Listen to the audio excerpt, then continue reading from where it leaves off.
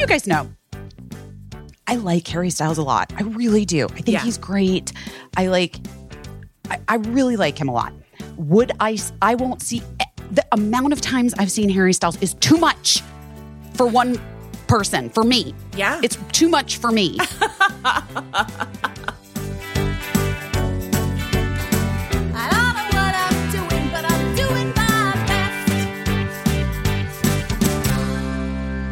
I'm recording. Great, me too. How you doing? Good, how are you? I feel like the energy of my greeting is not matching mine. The energy that... It's okay. It's okay. You seem good. What's happening? What's good? I'm just pretending to be good, you know. The dumbest thing I've ever heard. Fake it till you make it. I mean, it's just like, it's all minor shit, you know. I'm sore from doing an exercise that I thought I was like, well, I'll just tell you, in the swim spa, you know that I'm not a strong enough swimmer to like swim against the current in the swim spa because it's like for like a Michael Phelps type. And I am I'm not there yet. So I was thinking, well, it'd be really ideal if I could do like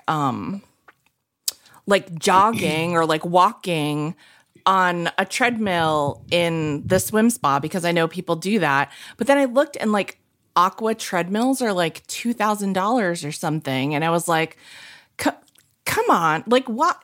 That's expensive. Like it should just cost the regular amount. You should just be able to put like a regular treadmill in your water. How much are regular treadmills though? I feel like they're really expensive too. I mean, you can get like a really cheap one for like a couple $100. But so anyway. Really? Yeah.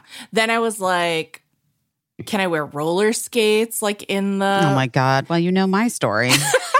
How I broke my wrist. I was like, you could technically jog in your pool wearing, in your swim spa wearing roller skates. But then I was like, that's a recipe for drowning for sure. 100%. Like, yeah, what? You've already drowned. Yeah. Wait, did you know, there are these things, these like water aerobics things you can buy. Yeah. Like the belt and like the thingies or whatever. The little like hand things. Yes. Well, it like creates resistance, you know? Yeah. I mean, I don't even know that I need resistance more than the water at this point. Okay. But so anyway, I watched some YouTube videos, you know, the source of all good information. I mean, it's how I learned how to fix my dryer.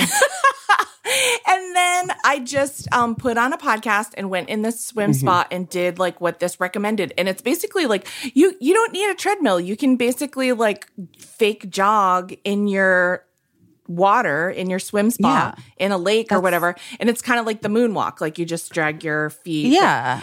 Yeah, that makes sense to me. And I was like, oh, okay, I'm getting this. I'm listening to my podcast. This is so easy. This doesn't hurt my body at all. Because you know I'm like very I have very feeble joints, as we've discussed. But so anyway, I did it the whole time, and I like obviously didn't break a sweat because I was in the water.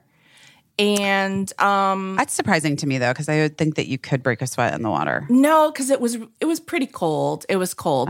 Which I am like, because I'm from New England, I think like being cold is good for you and like it's healthy and it's healthy to like suffer a little bit in the cold. So anyway, cut to, it was like 50 minutes. I jogged nonstop for like 50 minutes, which is a feat I could never do on land. So like I'm clearly like a sea creature, even though not a strong swimmer. So whatever that is. But anyway, now I'm like so sore that I want to vomit. Everywhere. You're sore everywhere. Yeah, it just like I clearly like was using parts of me that I hadn't used and I should have taken it easy, but I thought I was taking it really easy and now I'm just like sore as fuck and and just walking like I can't I'm not bending over to like pick anything up, you know, I'm not. I mean, I don't know if this is controversial. I don't think that's a bad thing. To not bend over to pick anything up? sure. But I mean, also just to be like that sore from working out, it's like you're supposed to be sore. Yeah, I mean. Because you're supposed to like be using different muscles than before. Yeah, I guess you know so. what I mean? I mean, like, here's what I wish. I wish that I had just said, let me do this for 20 minutes instead of 40 or 50 minutes. I wish I had, and so that, because here's what I don't want to do. I don't want to be sore for 5 days, which would be really typical for me in my condition. And like, but you have to like, you have to go back. I know, that's what I'm saying. You got to go do it again. Saying. Like I'm avoiding doing it again. But you have to. I know. Because you have to, it's the soreness is like the buildup of lactic acid in your muscles. And you have to like release it. I know all of this logically, but I'm like. I'm not a doctor. But what I do know is muscle soreness. It seems like there should be a valve on you to like let the lactic acid out. I mean, is that what we're going to invent? Maybe just like a little spigot. I'm sure lactic acid is good for something, but it's not good for me right now. And you know that I'm like with the cramps, and like people at home might know this, might not know this, but I have Ehlers-Danlos syndrome, not the serious. So does I. So does your girl. And so one of my biggest symptom is, well, besides hypermobile joints, is that I get really bad cramps like pretty constantly. And not just like, they're like Charlie horses, but like all over my bod, sometimes even in my neck or face or whatever. So Terrible. No, I sound like the world's biggest baby when I'm like, oh, I can't, blah, blah, blah. But it really is so bad that like if someone in my family sees me trying to reach something in like an upper cupboard, they race to like push me out of the way of the cupboard so that they can reach it for me because no one wants to see. My husband calls it snakes. He's always like, you got snakes in you, because he's like, I've seen you have a cramp where I can see like your muscle bunching up and like writhing under your skin, and it's disgusting. So the worst ones I get are like along the sides of my torso or whatever. So anyway, that's why we saved up to get this swim spa, because it just felt like it would be like the least impact type of exercise, and I could do something and like do some movement without injuring myself, but I just went a little hard in or getting too sore. Yeah. And here's the good thing about it. Here's the positive side about it is I was enjoying myself so much and thinking it was so easy, and just being like, I'm like a normal girl. I'm a real girl jogging. But now I know just to go like a little easier next time, and but there has to be a next time. I can't just avoid it forever. No, I mean, you should do it today. Maybe I will. Maybe I will.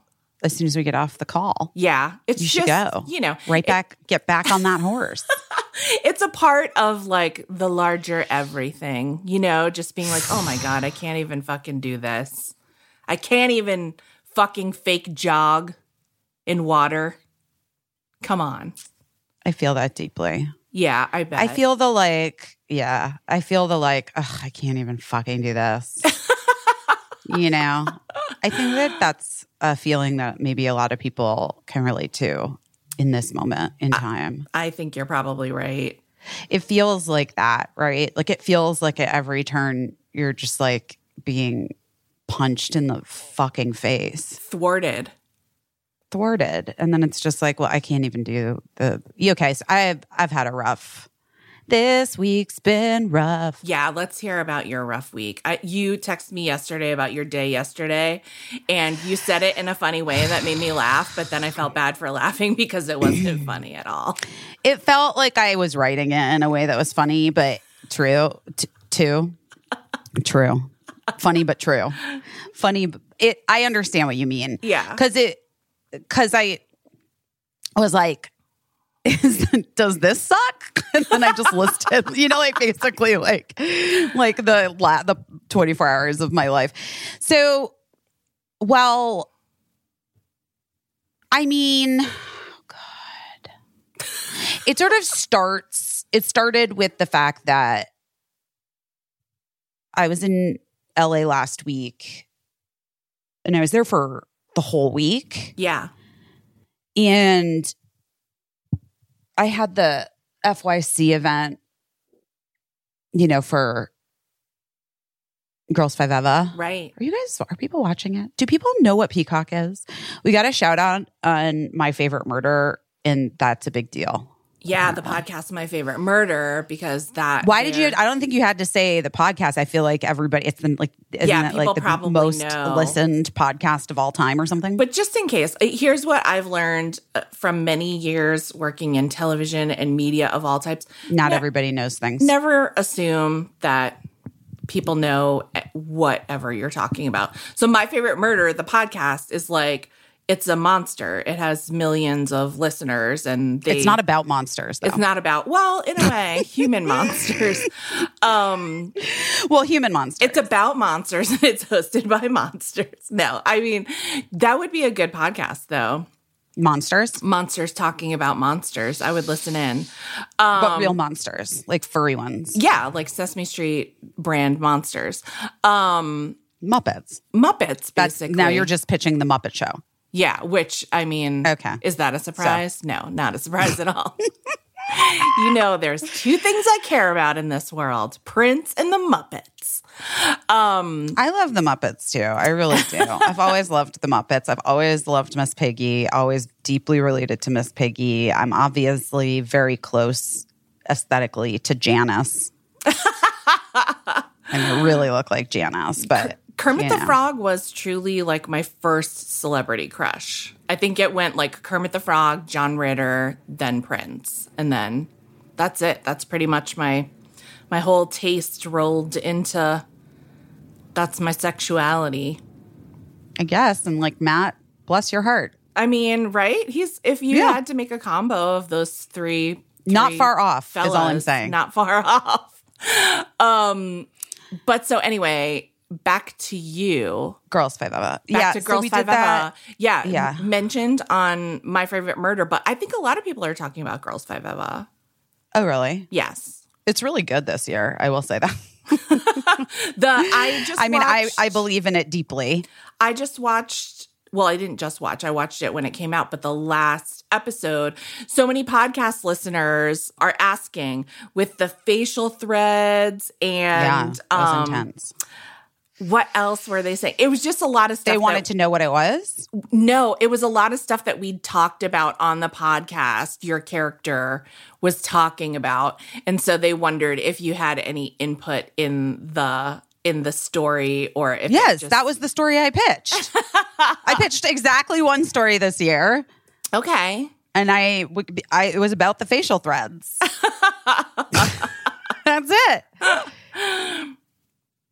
Yeah. I mean, yes, that is that. There you go. The other thing that's weird about Girls Five Eva this year is that so you know how Mark and I are separated and getting divorced, Casey? You know. I thought that you'd ease into it a little more, but yes, I do know. Feels like there's no way to ease into that. Yeah, there's really not. What I mean? There's really not. And it's wild that the storyline for my character has followed the same lines a little bit. Yeah. As my own life. Although lots of differences. It's not, yeah. But mostly just the same in that it's been a really long time now that Mark and I have been separated. Our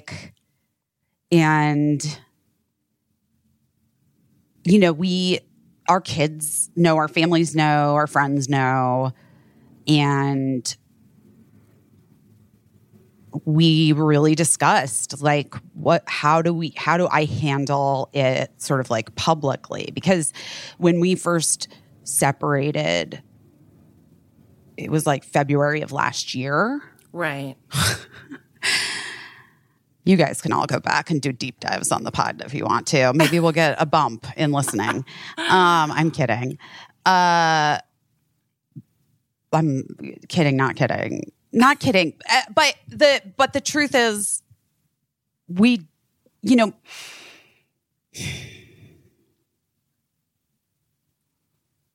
there's like a conventional idea of what a person in the public eye is supposed to do when their relationship ends. And it's been like just very well established, right? Like you make a statement, you're committed to remaining friends, please respect our privacy and our family's privacy in this time, right? Yeah.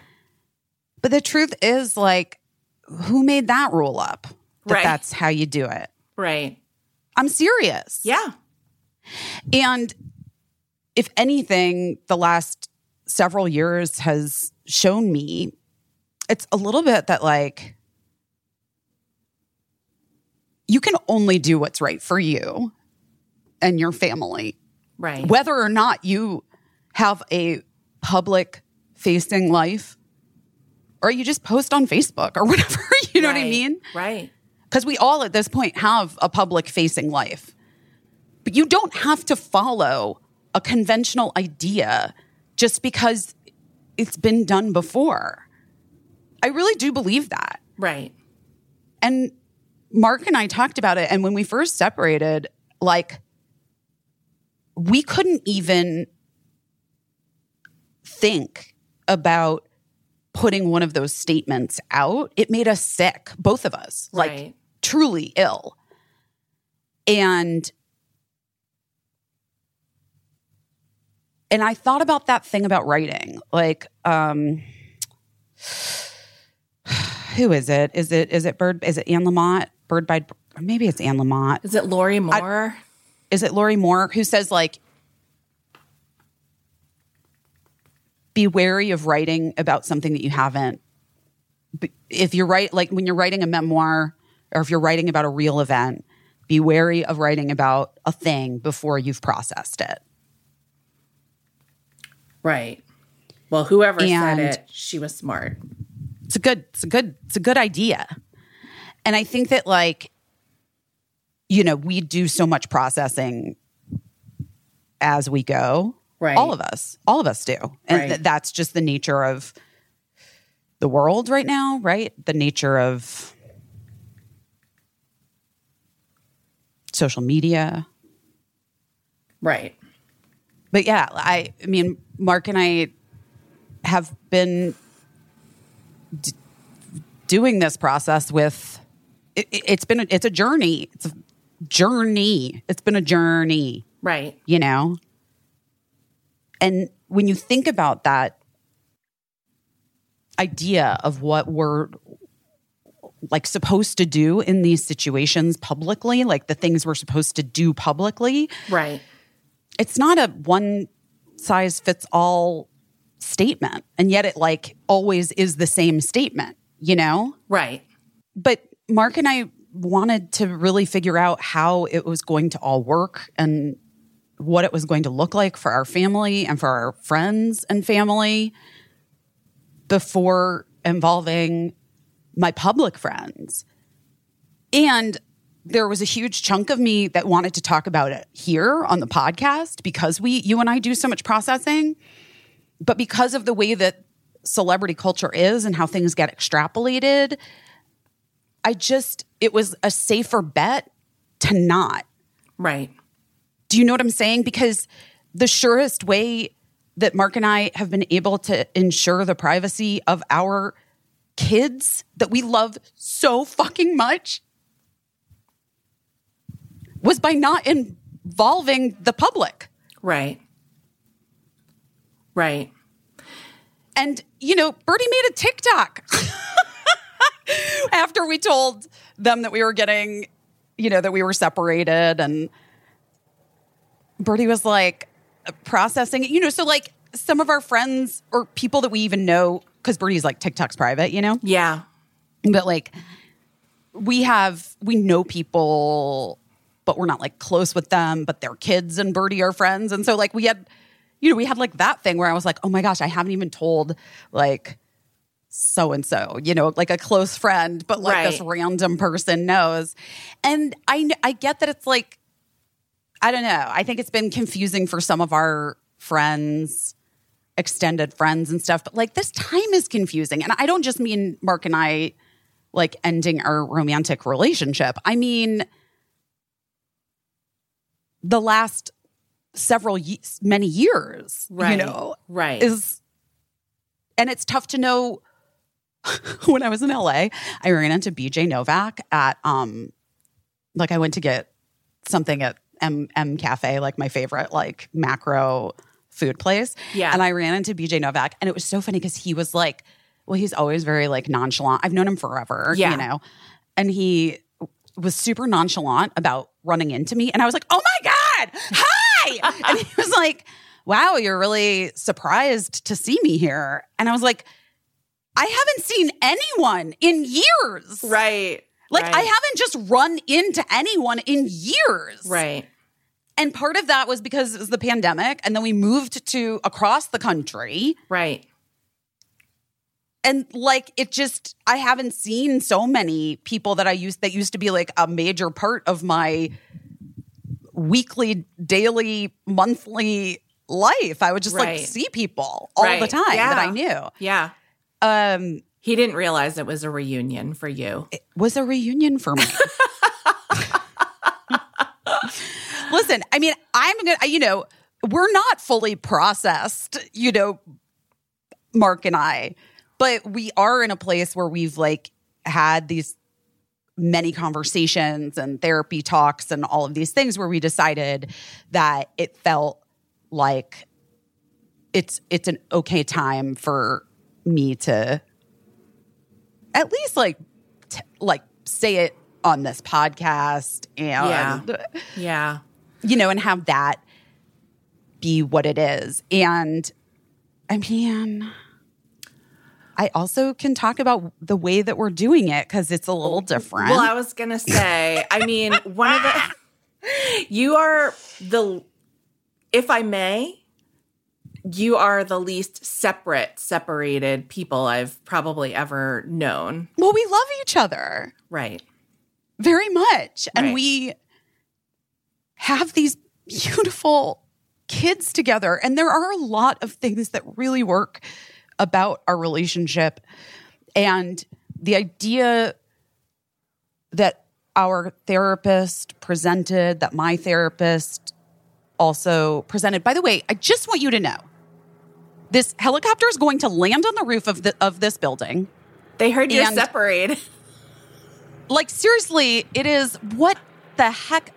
They want to get a picture of you. I'm not even kidding you. You guys, it's been like crickets all day. It's been silent all day. And now there's like we got to go on the Citizen app. I got to find out what's happening. What? Cyclist attacked with a hatchet. Oh, Lord. Holy shit. The suspect fled on a moped. What the fuck is happening? Who even has a hatchet in New York City? What is there to chop up? Oh my God. Get off the Citizen app. Oh, sorry. The hatchet was yesterday. Oh, the hatchet was yesterday. Okay. This is so strange. I feel like this really put a wrench in my talking about this.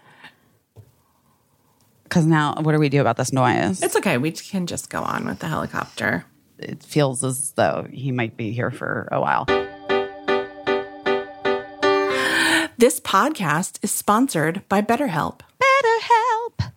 BetterHelp. H-E-L-P. BetterHelp. BetterHelp. Life is full of twists and turns. We've been talking about them. Oh, Lord. Changes. Oh, boy. Oh, bored. Oh, boy. Oh, boy. Grief, moments of growth, moments where we feel like maybe we're taking some steps back.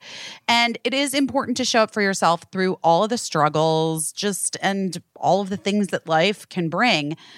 BetterHelp Online Therapy is here for the twists and the turns and will assess your needs and can match you with your own licensed professional therapist in less than 48 hours. Honestly, we've been talking about this so much. This isn't a crisis line and it's not self-help. It's professional therapy that's done securely online, and the service is available for clients worldwide. Literally could not be easier. We were talking about this last week where I was like, you guys, if you need help, you can get help. And people are like, I don't know where to start. Well, this is a place to Here's start. where you can start. Yeah. And believe me, I know how it is when you have just made the decision that I'm finally going to get help. And then you just enter this world of like trying to figure out where you're going to turn and who can see you and who can talk to you. And it can be really, really daunting. And then you feel like you want to shut down and just decide, okay, I'm not doing this actually. So the fact that BetterHelp gets back to you in 48 hours is so crucial. This is, to me, such a huge deal. BetterHelp is a great way to show up for yourself, guys. Invest in your well-being. You deserve some better help. Visit betterhelp.com/busy. That's better, HELP, and join the over 2 million people who have taken charge of their mental health with the help of an experienced professional. In fact, so many people have been using BetterHelp that they're recruiting additional therapists in all 50 states. It's a special offer for the Busy Phillips is Doing Her Best listeners. Get 10% off your first month at BetterHelp, HELP.com/busy. That's BetterHelp.com/BUSY for 10% off your first month. You got no excuses. Go get some BetterHelp. Athletic Greens. Listen, we are obsessed. Our next partner, it's a product we use every day. We started taking Athletic Greens when they sent it to us to see if we wanted them to advertise on our podcast. And here's what Casey and I thought. We honestly love it. Amazing. We love it. We love it. For me, I was taking so many supplements and I just was opening like 10 million bottles a day. I felt like I spent half my day opening bottles and taking pills.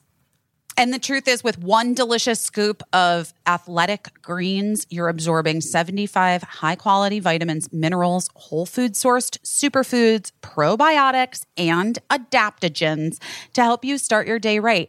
It's a special blend of ingredients that supports your gut health, your nervous system, your immune system, your energy, recovery, focus, aging, literally all of the things. And it's lifestyle friendly. You know, we've talked about this before. You could be keto, paleo, vegan, dairy-free, gluten-free, less than 1 gram of sugar, no GMOs, no nasty chemicals. It's one thing you can do every single day to take great care of yourself, and it costs less than $3 a day. You're investing in your health, guys. And I put it in a smoothie typically every morning. It's just part of my morning routine, but it tastes good enough that you can just, if you're not messing around with the smoothie, you can just stir it right into water and drink it. And it tastes very good. I've been doing it just in water. Yeah. Listen, right now, it is time to reclaim your health and arm your immune system with convenient daily nutrition, especially because, you know, that cold and flu is sticking around, guys. It's 1 scoop in a cup of water every day. That's it. No need for a million different pills or supplements to look out for your health. And to make it easy, this is your time to try it. Athletic Greens is going to give you a free 1-year supply of immune-supporting vitamin D and 5 free travel packs with your first purchase. All you have to do is visit athleticgreens.com/busy. Again, that's athleticgreens.com/busy to take ownership over your health and pick up the ultimate daily nutritional insurance. So what your therapist suggested to the two of you. What our therapists said is that, and I do think this is really interesting, and it takes a great deal of Well, honestly, fucking therapy to do it. But like, what if you were able to like sort of retain the things that work in your relationship, remove the piece or pieces that don't, Right. and find a way to continue to be committed to your children and their stability and really for yourself as well, because you know, I think any parent will tell you, I mean, it's a hard job to do on your own. For sure. You know what I mean? Yes. I mean, I've only ever had the smallest taste of it, and I have so much respect for anyone that does it on their own. And so we had like sold the house. I mean, really, guys, this has been going on for so long. We had sold the house in LA, and then we bought the new house with the thought that it's going to be essentially like that's our family's home. And like the kids have, you know, their bedrooms there and they love it. This is really bugging me. I'm sorry. This is really putting a fucking damper on my big divorce announcement. Is someone calling you? No, oh yeah, someone is calling me. There's just too much shit going on. But this is fucking life. Right. This is... Remember, this is it. We were going to talk about it last week. And then I was just like, I said to Casey, I was like, we just started talking. We started doing the podcast and I just couldn't. There was so much stuff happening in the world that was like heavy and weighing on my heart. And I couldn't. We needed to talk about that. Like I then was like, I mean, we waited a lot. Mark and I've waited well over a year. We could wait another. We can wait another fucking week. Now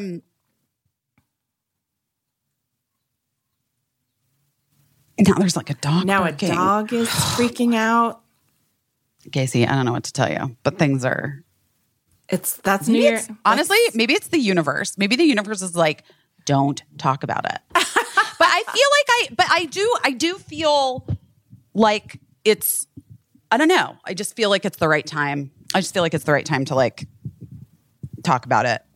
Yeah. But so our kid, so like the house is our family's home, and Mark and I each have our own space in the home, i.e. sleeping quarters, i.e. our own room, guys. We have our own room. And then the kids have their rooms, which they love. And although I have to work on Cricket's room. I gotta zhuzh it up. It's like not very zhuzhed. It's not zhuzhed? Yeah, partially because I feel like she's at that age where it's like I'm loath to do anything because she's like her tastes are about to change. I know it. Sure. And so I just was like, we'll just leave it white walls. It just feels like kind of like it doesn't feel very Cricks in there. Right. She doesn't have like any art up. She doesn't have any. I did just get these like LED light up shelves. Oh, fun. That I thought she could put her buddies in. That's very Cricks. Yeah, I thought so. Anyway. And then Mark and I like kind of rotate in and out of staying there with the kids. Sometimes we're both there. We've both been there a lot recently with the COVID. Yeah. So that was like all hands on deck. And I was so grateful in that 10 days that like we were doing it the way that we were doing it, because we were able to like be with our kids and be all together, and we were all sick. And you know what I mean? Like, I don't know. It's not for everyone. And obviously like there's a lot of complication and hardship within the arrangement. Sometimes for us, the two of us. Right. The trick, obviously, and the point is to not have that be a thing that the kids feel or see. Like in the home or when we're sort of doing our Gina. Well, now here we go. It's just, Gina. I mean, yeah, this is just a very, what do we call it? Alfresco real life podcast today. Gina's barking at the neighborhood dog that's mad that the helicopter went away. Yes, we heard you. You got it. You're good. Everybody knows you're here. Just go back to sleep, baby. Gina's not feeling good. I got to see what's going on with her, too. Oh, no. That's part of why the last, many days of my life has been so stressful. Shitty. Yeah. It's stressful. But, yeah, weirdly, the divorce. Not one of them in the last few days. but, and by the way, I say divorce, but, we haven't even, I don't know. We haven't even, filed anything, but we also did forget to legally get married for 4 months or something. So, you know what I mean? I do have friends that are are you guys ever going to actually get divorced? I'm like, I don't know. Yes, probably. I think so. I imagine. I mean, listen, I still have your birthday gift from last year in my closet. So, did you get that thing I sent you? I was going to mention it, but then we started talking about real things. Yes, thank you. Busy sent me a very thoughtful birthday gift. Do you have that? I don't have it, but I do collect those. Yay! Busy sent me the Purple Rain program from that tour. But I was going to... remember back when you would go to concerts and you could buy programs? Why don't they do that? I don't know, because it was the best thing. It was the best thing. It was the best thing, and I don't have that one. And that was really the only concert that I ever had a shot in hell of going to, because my friend's dad won tickets on the radio, and we thought that we were going to go because we both loved Prince so much. And then he told us that he sold the tickets because the family needed the money, which I understood, but I was devastated. But so I'm so happy to have that program, because that's my... God, that's so sad. That's my hero lineup. But that's, that's where I grew up. That's life. That's life. Yeah. But thank you very much. But I was going to thank you for it, but then we started talking about real shit, and I didn't want to interrupt it. But yeah, anyway. That's life. And we get birthday gifts and also other stuff, other things. But my point is, I still have your birthday gift in the closet from last year, because so much has just been going on, and waiting for things to settle and figure out where the chips were falling and where to send it. And so you take as long as you need to file whatever paperwork or don't. I mean, or whatever. I mean, but this is the thing. I just feel part of me is, I don't know. It's really, what do I want to say? When I've talked to, people about what Mark and I are doing, how we have been doing this and whatever. And people will be like, oh, you're consciously uncoupling or whatever. People get really, or this in particular, I guess, is called nesting. Oh, okay. Where there's one home, the kids stay put. Basically, the idea is the kids stay put, and it's the parents who basically have to be inconvenienced, and they have and you have to figure out how to ease all of the tension and stuff between the two of you, so that you can effectively co-parent, be in the house, right? At the same time, because that happens a lot. Right. You're hanging out a lot still. Yeah. Yeah. But what I was going to say is that I feel a lot of times people get, have this snark or judgment when they talk about you know, unconventional ways of not being in relationships anymore. And, you know, everyone had a version of like rolling their eyes at Gwyneth Paltrow, right? When she started talking about consciously uncoupling. Yeah. But God, how fucking great for her to have started talking about the fact that there are many different ways to move through relationships changing. And like everything, relationships can be living things. Right. Right. Well, that's the thing is they can change and like grow and become different things. Yeah. Your relationship's not if you over. Allow them to. It's evolving. Yeah. Yeah. Right. And that's like one of the biggest tricks the patriarchy ever sold us, right? Right. Is that you belong to someone else. They belong to you. It's like, guys, let's just get rid of that idea for a second. Right. Like, and you can you can be partnered in a very healthy relationship. I'm not saying, you know, a very healthy monogamous relationship. There are all different kinds of ways to exist and to have your needs met and to make sure that your needs are being met.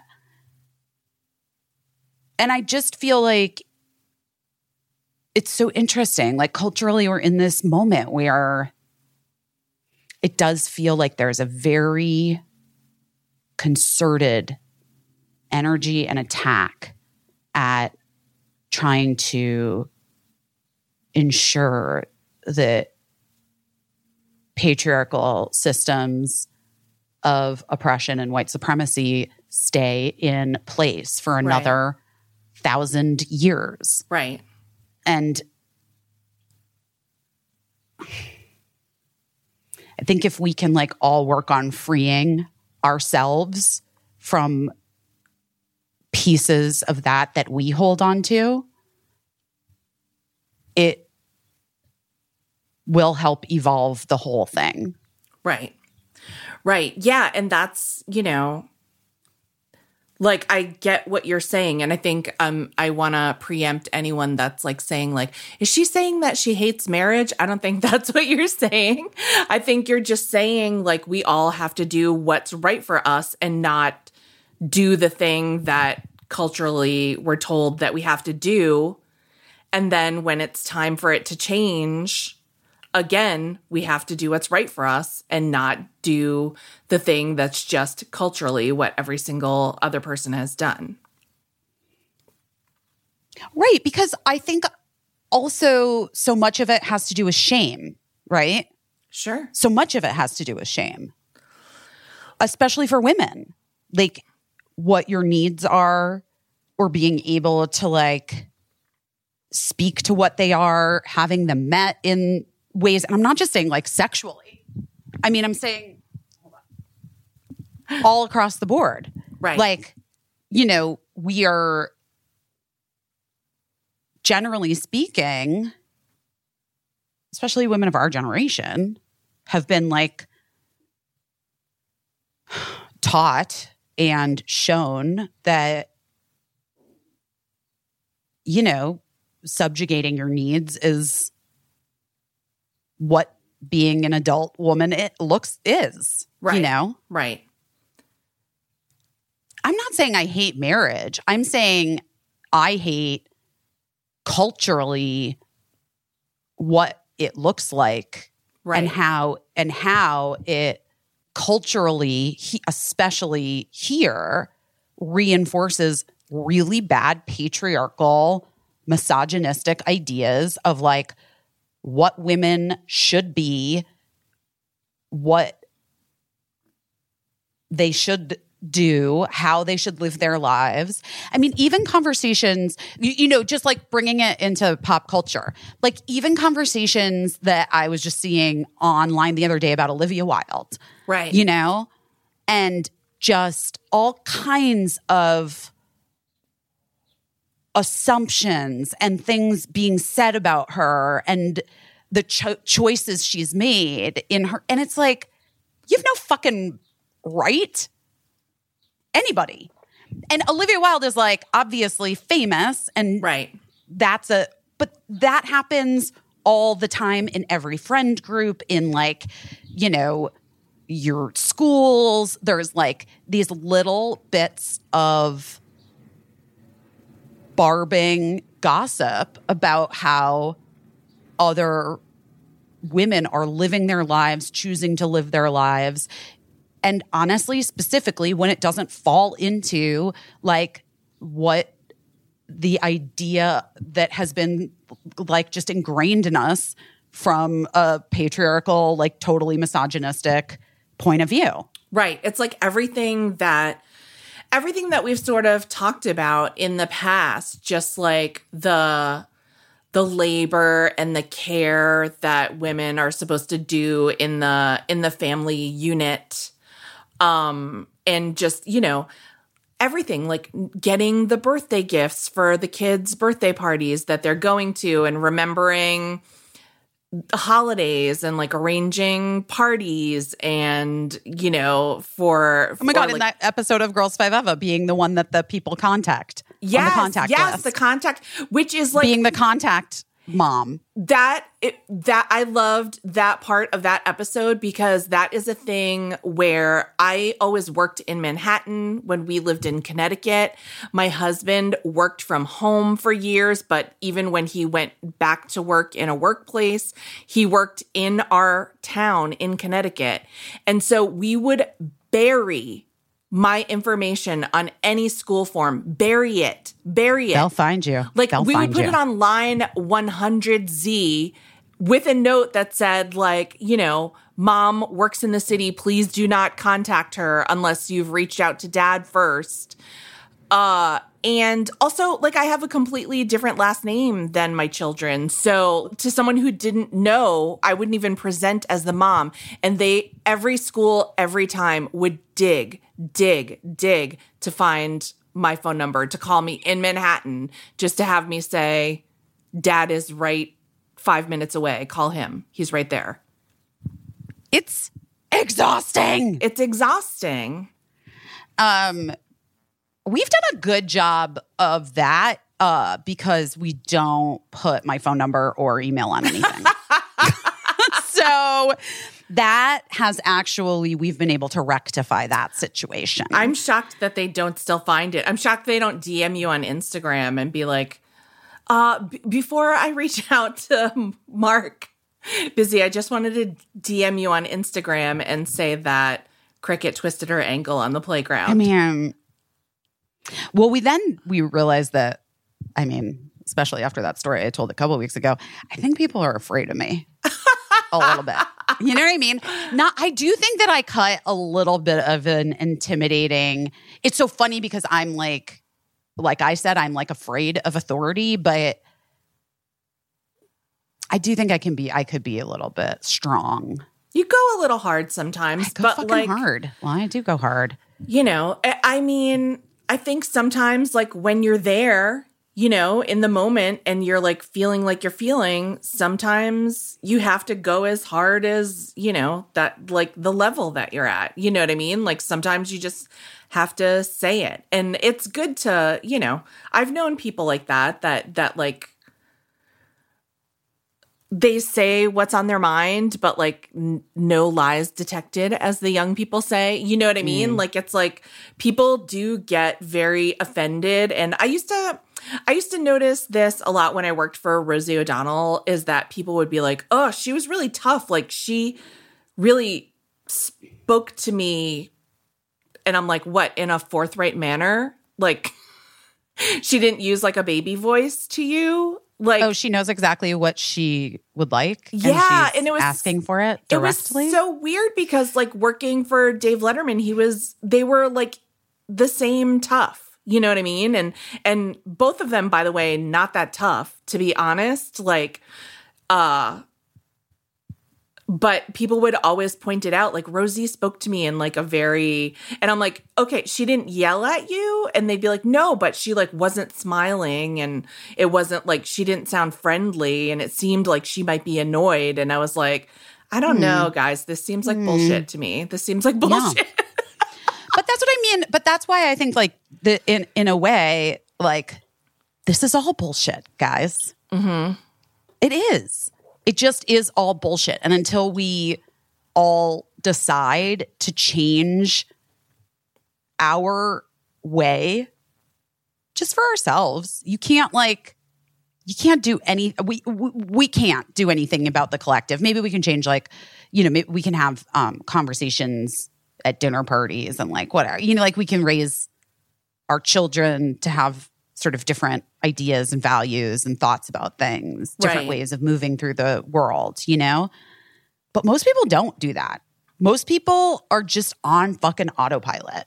Right. And like, I feel like I get it because I've been there. And I just want more than to go through life subscribing to some ideas that I didn't fucking sign up for. Right. They were just given to me. Right. They were just like programmed into my DNA. Right. Into my person. Right.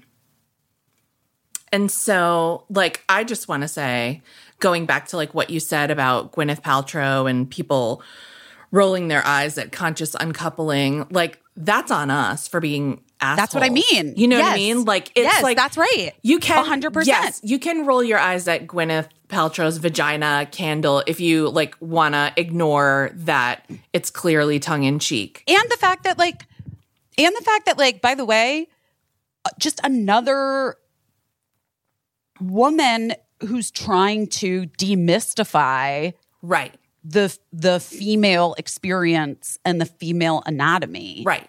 And some of it's total bullshit. Some totally. of it is total snake bullshit. Oil. Great. Loose, snake oil, whatever. If you can afford it, if it makes you feel something, great. But it's nothing that anyone needs. But in terms of like conscious uncoupling, to roll your eyes at like what that they like came up with like a phrase or whatever. I think that a doctor came up with it. A doctor came up with, yeah, probably. And that it, like, that they choose to make a statement in that way. And like it, yes, I remember it being splashed everywhere. And it was like, it was all pinned on Gwyneth, right? Like nobody was like, oh, Chris Martin, oh, consciously uncoupling, whatever. But here's by the way, and can I just say one thing though about that real fast? Can I interject? Sure. Because I've just been in this process now with Mark for, you know, like a year and a half, basically. Yeah. The truth is, it seems to me that it's rare. Well, maybe it's because they've never been it's never been asked of them. But it feels to me like it really does take a kind of very in touch man who's able to see a full picture and not get bogged down by ideas of what masculinity is, what a man's role is. Like, it's impressive, I think. Yeah. Like, not that that's my patriarchal ideas. Like, why, you know, like, why is it impressive? Yeah. But it is. It should be the norm. Well, I was going to say, like, it's impressive that I think both of you are deciding to do it this way, because my parents, who I love, split up when I was 10, and they did it the way that we're all used to parents doing it. They hated each other and they could never be in a room together. And it was a contentious divorce. And I really was stuck in the middle. And I was, I hardly ever saw my dad. I couldn't talk to my mom about it.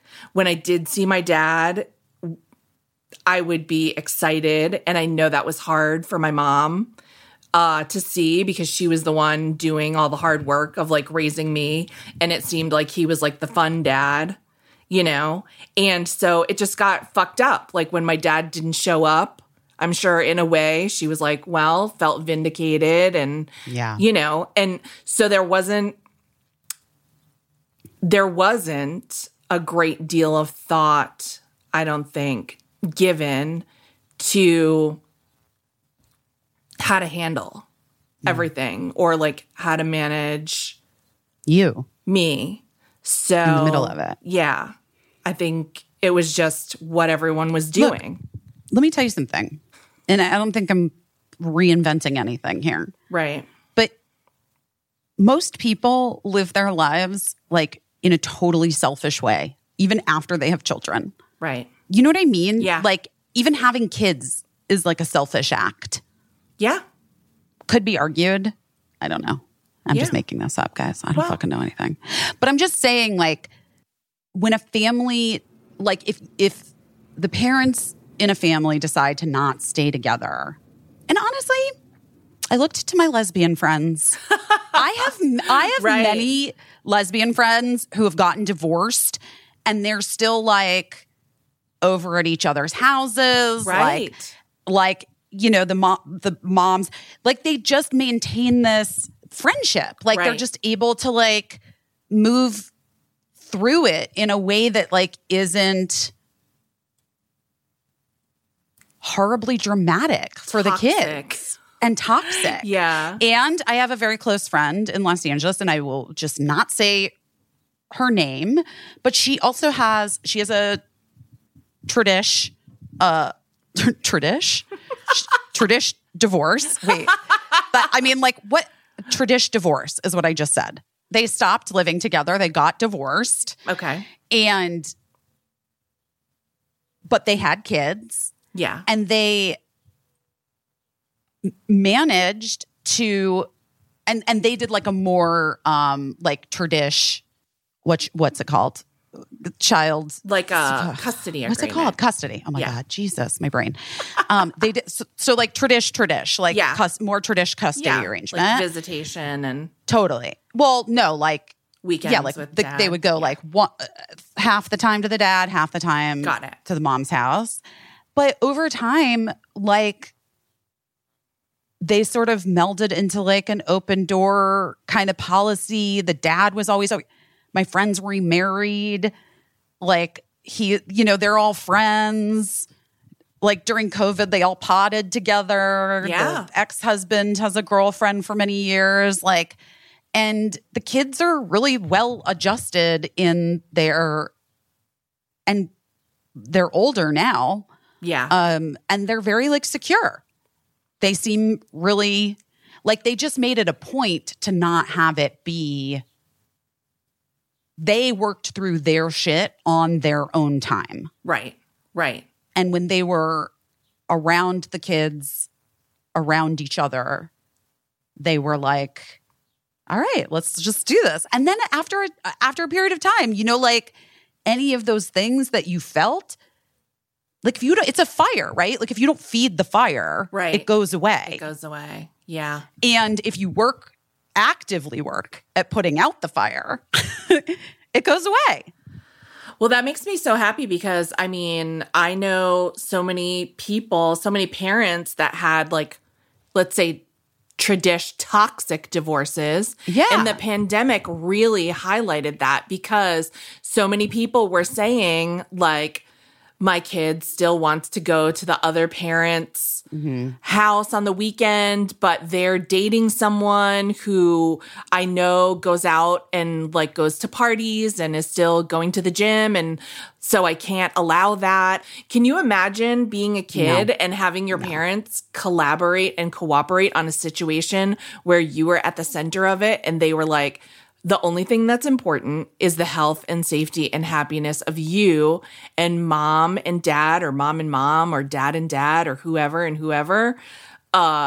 are going to do what's best for you first and foremost, because that's what we want to do. We want to do that for you. That would be like a fucking revelation that so many kids have never even heard of. What a privilege that would be to be able to just be like, yeah, this is for you.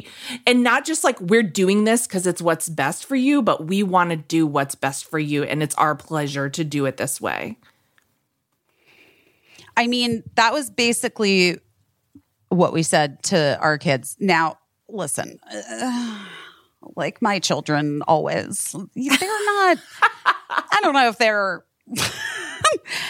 I don't know how grateful they are in this moment, but all I can ever hope for is that it'll hit one day in therapy when they're like 35.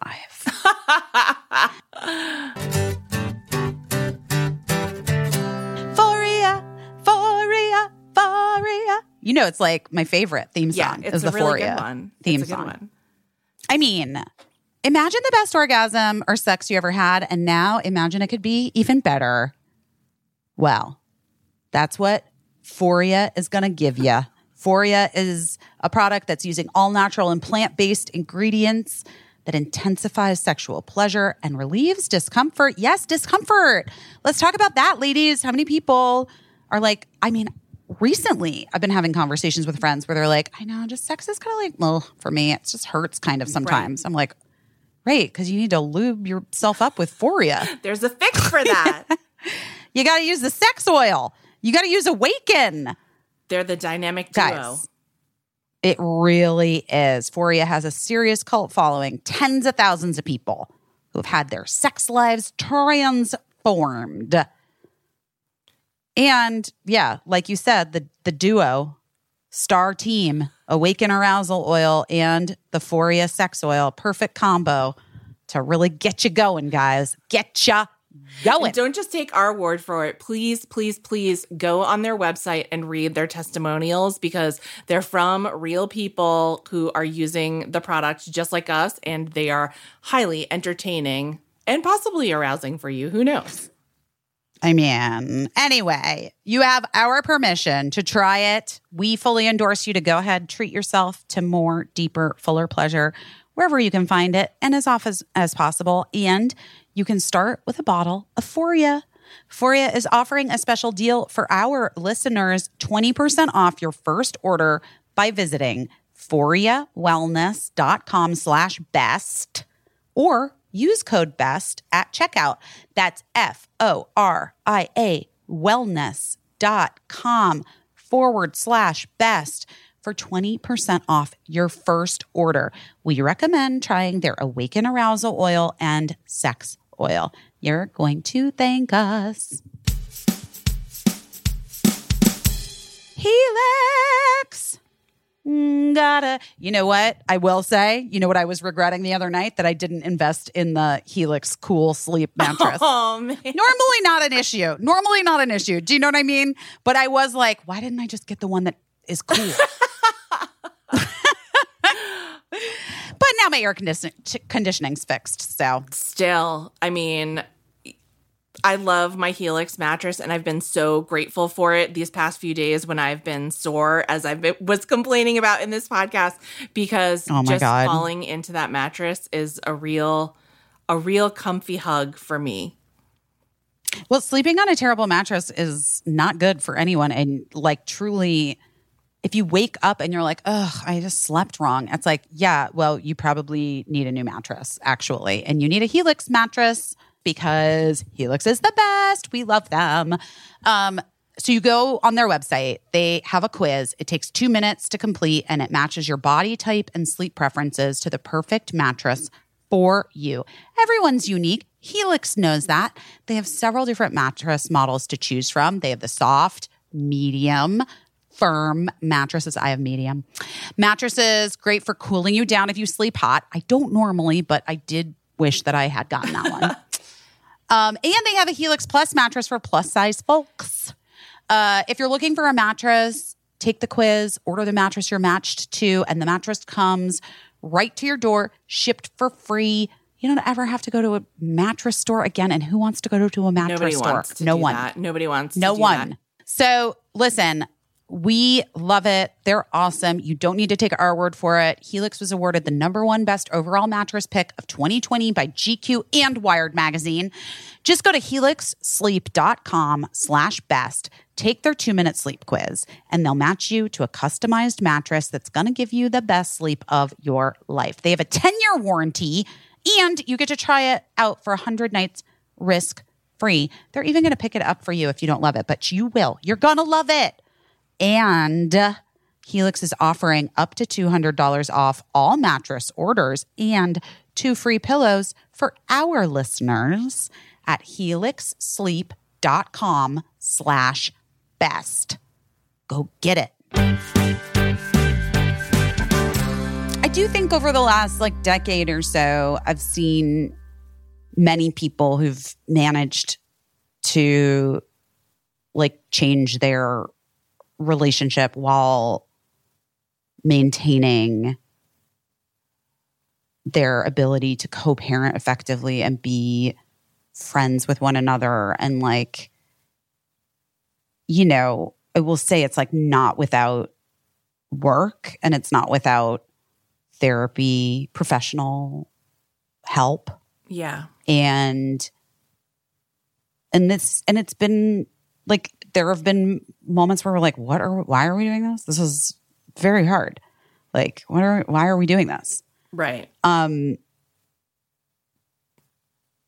Especially when we had to live in that horrible apartment. That one. God. I mean, that would have tested anyone. I know. The most, It was tough. It was real tough. The most patient person would have been tested. But, one thing I will say, as again, a child of divorce, 2 things I'll say.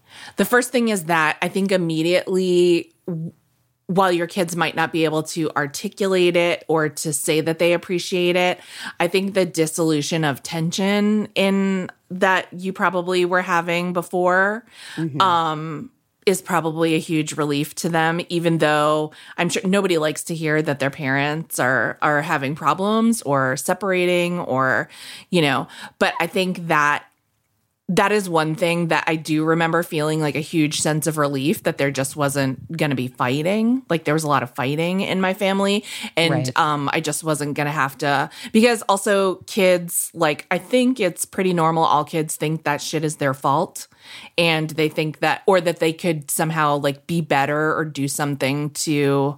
I wish my kids would think that. I'm not even kidding. I wish they'd be you know what? We're going to get off our phones when you say. Oh my gosh. I just accurate. Remember Didn't being happen. if I can be perfect, then maybe my parents will be less tense with each other. So knowing that was kind of over improved my life kind of immediately. Mm-hmm. And also I think that the fact that you've been honest with them, because I think a lot of parents aren't honest. They sometimes I think parents are trying to soften the blow, and they say, we're just separated. We don't know what's going to happen. And I think a lot of parents sort of feed their kids this notion that there's a possibility that they might get back together. And then that just sets up a whole fucking Parent Trap fantasy situation where, you have 2 kids trying to live out Lindsay Lohan's schemes, trying to get mom and dad back together. Right. No. And I think, it's not also look, here's what's also difficult. There's nothing to really point to that's see, it's those people. We're right. doing it like those people. Right. It is, it's sort of like everything, an ongoing conversation with the kids, and just sort of figuring out how to get their brains wrapped around the idea that this actually is a much better version of a thing for you. Right. I want them to know that love is a living thing, and that it doesn't have to just die and be killed and you get rid of it. when you love people, you can nurture, you can grow the love can change. Sometimes the love can become romantic. Sometimes the love can become unromantic, but the love can still remain. And like, Gina, good fucking God, hold on. Really on a roll, Gina. I want that for everyone. That understanding. I remember years ago somebody saying to me, it's so funny, you're friends with all of your like exes. Yeah. Which is like not entirely true, but I am friends with a lot of people that I've dated or, you know, like have had romantic relationships with. And to me, it just feels like it makes sense. Like I think it's not people that you've had abusive relationships with. Like that's a wholly other thing, guys. Right. I'm not like speaking about like that you should be able to forgive an abuser. Don't go like, looking up someone on Facebook. I'm saying that like if you're in a relationship that shifts and changes on one side, on both sides, like you should be able to have an ability to like meet it where it is and see if you also are able to shift and continue the relationship, because there's value in keeping people in your life. It's like the tie to your history and the best thing to have witness your present. Sometimes Colin and I look at each other with our kids like loving on each other, and like, you know, Sam, his wife, and I like loving each other so much. And we look at each other and we're just like, God, I'm so glad we get this, because we were so close when we were kids, when we were 19 years old. Right. And like, this is so fun to see how it's worked out for us. Right. Right. And like, by the way, and I'm saying to you, like, it's worked out for me and Mark. It really has worked out. You guys won. You succeeded. You have a beautiful family. You have, you know. And by the way, we should point out Mark's writing partner is like, he was engaged to her. Oh, yeah. Abby's his ex-fiance. You guys, you read my book? Yeah. So, I mean, like his whole career He's got a track record as well of being able to of being able to. And look, I don't know. I don't live inside other people's hearts. You know what I mean? Like, I don't know. Maybe it's not possible for some people, you know? Maybe it's not. But for me, I think being open to the idea that when things shift in a romantic relationship, you don't have to throw it all away. You don't have to throw out the baby with the bathwater. Right. Right. My favorite expression since I was a child. I've always loved it. And like you, and in fact, there's so much more value to be had, and maybe even like a deeper appreciation and maybe in some ways a deeper love to be had if you make the choice consciously to hold on to parts of the relationship that are of value to both of you. I mean, I said to Mark the other day,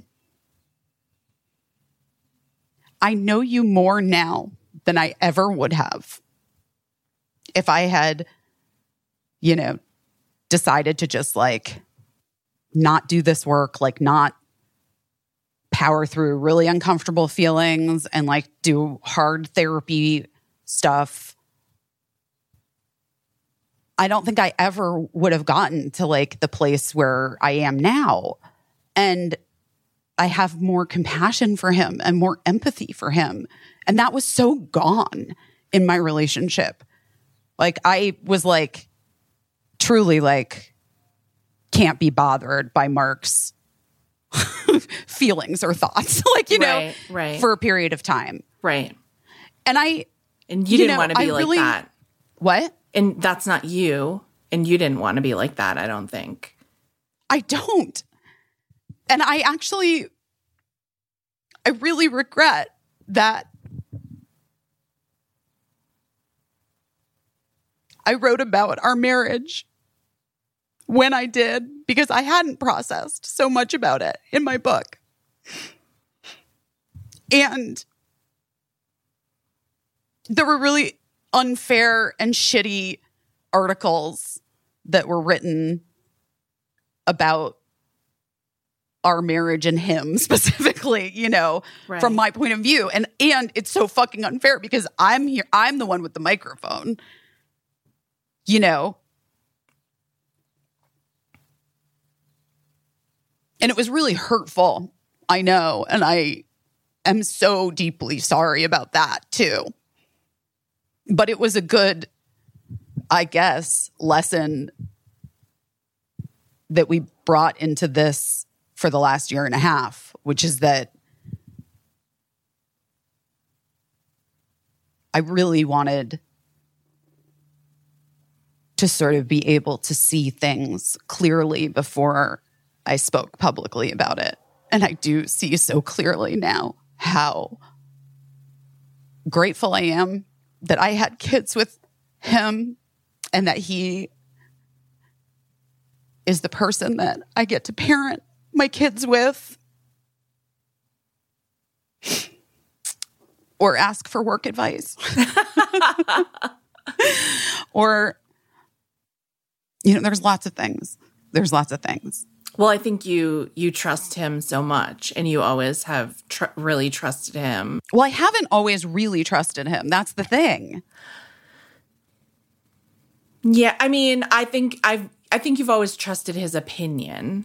Oh, I've always trusted his opinion, sure. Yeah. That I should be clear about that. Since I've known you, I think you've always really trusted his opinion. And like that alone is such a valuable thing to have in your life.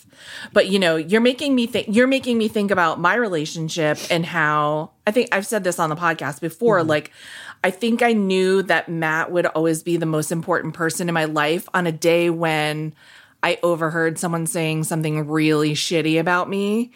And I couldn't wait to talk to him about it because he was the only person that I knew that was going to help me like make sense of it.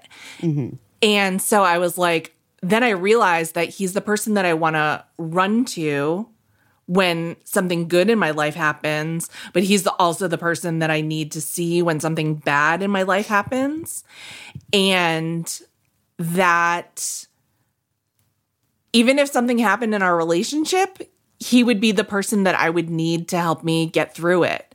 And all of these things that I'm saying don't have anything to do with like feeling romantically involved with someone. They're all just things that you still can have, you know?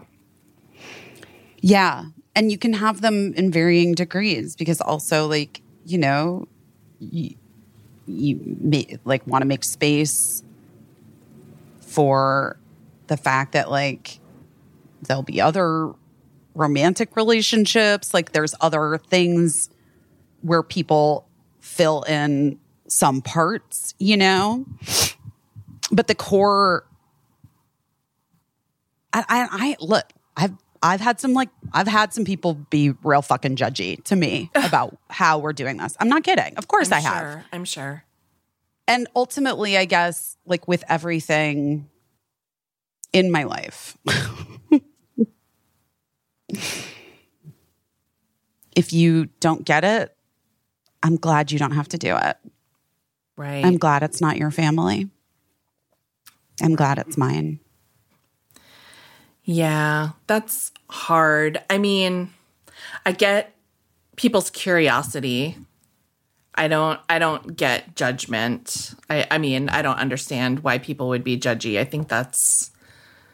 Well, people just have their own ideas. They're like, well, Yeah. that's not going to work. That's not like a thing that can really be Right. sustainable. That's like not a thing that's going to really work. Or they have their own experiences or their own traumas or their own relationships or their own, you know, so much of people's judgment is just about them. Yes. We know this. All of it. All of it.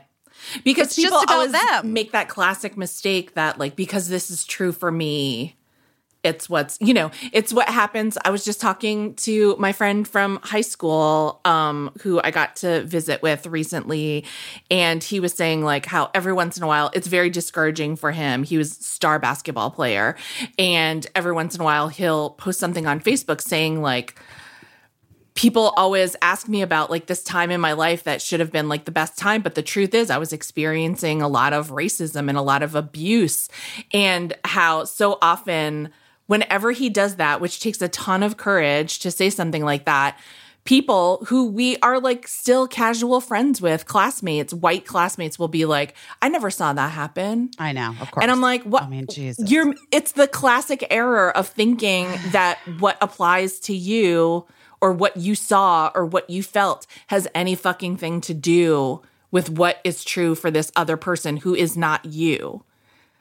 So it just people, it's like a thing that we should all put it on our bathroom mirror. Like what's true for me is not true for anyone else necessarily. We should just remind ourselves of that every day. Totally.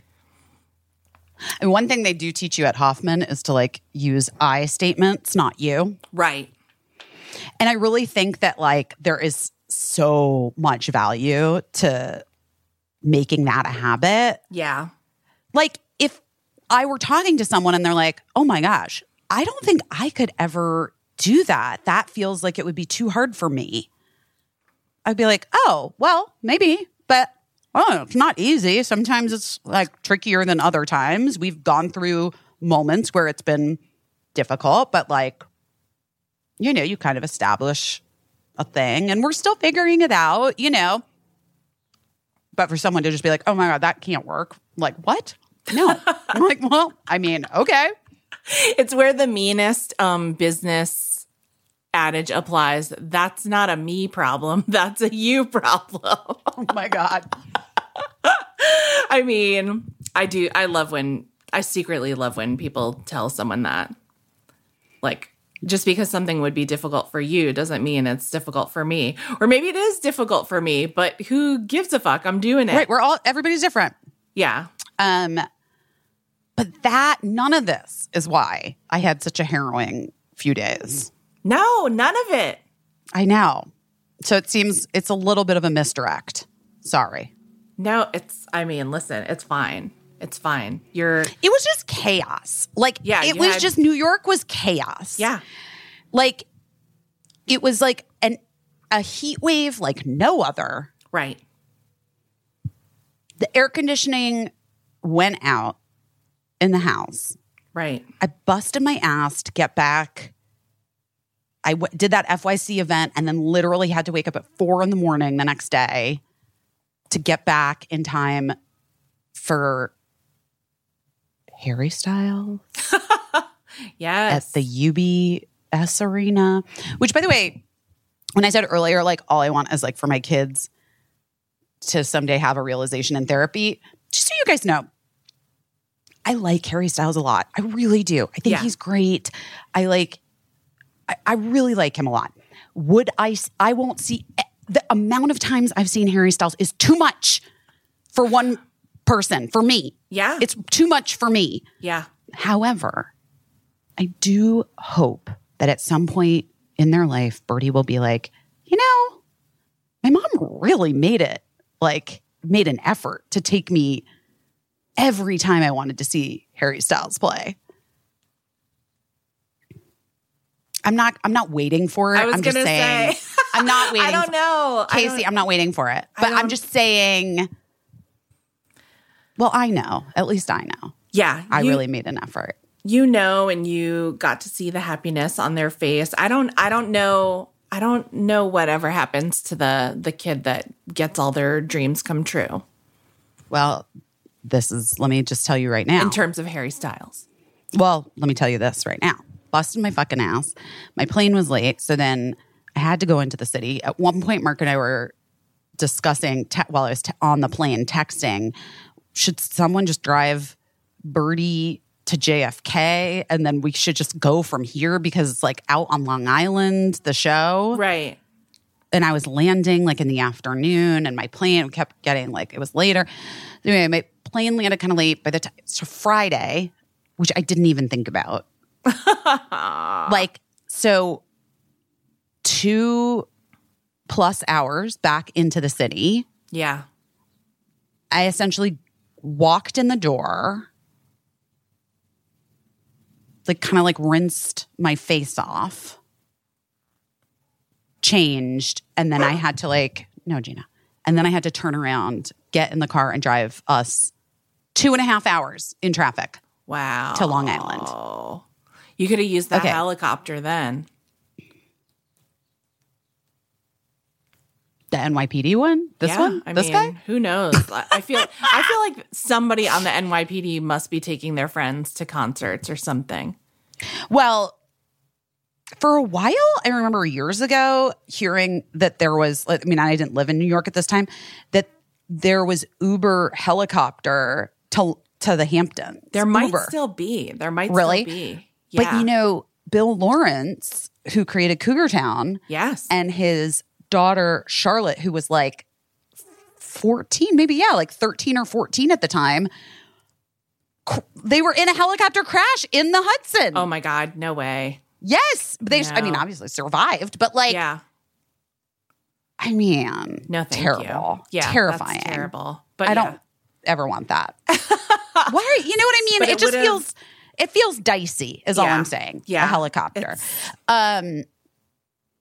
Anyway, and then I think because it was and it was raining. It was raining. You had to drive in the rain, which at least people on the East Coast know how to drive in the rain. They don't. What are you talking about? It was insane. People were being insane. And I think because the arena was not filling up and the show was supposed to start at 8. And so I thought, well, maybe 8:15, maybe 9:15. I think they actually held the show because so many people were late because of the traffic and the rain. Oh, wow. I don't know. I think they might have. Yeah. But also for your girl, it's a long fucking time. Yeah. Because you were exhausted. I'm exhausted. You had just gotten off a plane. I was exhausted. I just got off a plane into a car for 2 hours and then back into a car for 2.5 hours. Yeah. So you're talking you're on hour 12 of traveling. 12 or 13. Correct. Yeah. And then, oh boy. So at a certain point, I don't know how this happened exactly, but sometimes I think that one of the greatest parts of myself is that I'm able to engage in possibility. Right. And one thing that Birdie is not great at, because Birdie has a very literal mind, kind of like Mark, is hypotheticals. Right. So Birdie was saying something during the show, I really want to meet Harry Styles. And I was yes, wouldn't that be amazing? Maybe we'll get to meet him sometime. And Birdie kind of took it that I was had planned it. And that, it was. And by the way, to be fair, to your point, this kid has gotten to meet a lot of people. Yeah. Olivia Rodrigo, gotten a lot of perks of being my kid and me pulling those strings. But the Harry Styles string was not one of them. Yeah. But when they had the realization that it wasn't a thing. Yeah. Birdie was crushed and on the way home started hysterically crying. And I was at the end of my rope because it was a full hour, 10-minute drive home with no traffic. Right. Hour, 15 minutes, something like that. At the end of my fucking rope and didn't parent well in that moment, which was are you out of your fucking mind? I just did all, you know what I mean? Right. I did the bad version of parenting which is the version that happens when you're fucking exhausted and you're depleted. You did the human version of like nothing you do is good enough. Nothing I do is good enough. And also, I know that they are not fully in control of those feelings. Yes. But it's very hard when you're up against the limit of your feelings, which you also have feelings. Yes.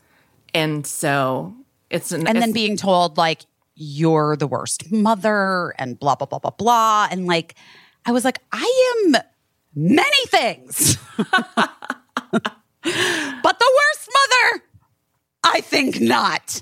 By the way, do you even know how fucking hard it was to get those Harry Styles tickets? Oh my God, I know. Thank God they were only $25 because I mean, I saw what they were being scalped for. Right. Yes. My friend Gail got a single ticket in the nosebleeds, and she said she paid a lot.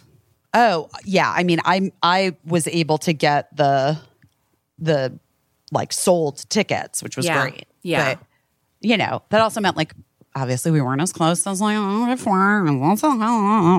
whatever. It was a great show. Yeah.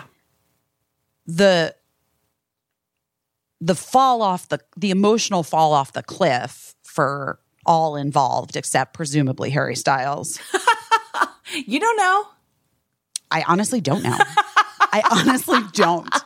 I don't know if he psychically on some level felt it. Had a little. Because it was strong. But the like true fall off the cliff of that, like we kind of didn't recover from it as a household. Right.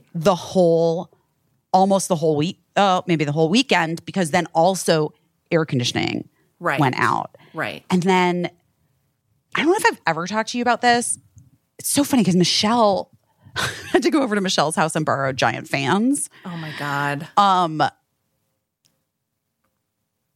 And Michelle was like, Matilda gets this way when she's hot, like she can't process anything. Like she can't.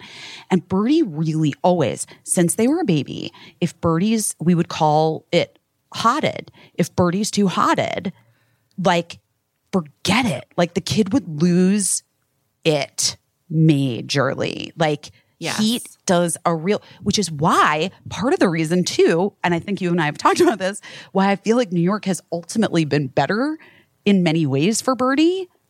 Because there's less time that they're hot. Right. Physically hot. One time I gave Birdie like a sleep mask and it had you could put like ice packs in it, and they explained to me how they were very grateful for that because they get so hot when they're trying to sleep, and that would be useful for them. Yeah. No, literally one of the DBT therapy things that like Birdie's learned is to put their front of their face in cold water. Yeah. Like their forehead, eyebrows, almost to the eye, almost like the idea is that you're diving into cold water. Right. And get it. It's interesting. Actually, guys, honestly, that's a very helpful thing for anyone. Yes. If you feel like really overwhelmed and you're like losing it, if you take like a sink or bowl, cold, it doesn't have to be freezing, just cold water, and you like lean over and put the front part of your head in it. It's like a scientific, I'm not a doctor, but it's a scientific thing that it calms, it does something to your limbic system and helps calm you down. Think about it. That's what everyone does in a horror movie when they're freaking out. And then they splash their face with cold water, and then the killer is right behind them. Oh, wait. Cricket and Mark are here to get Gina. Hold on. Okay.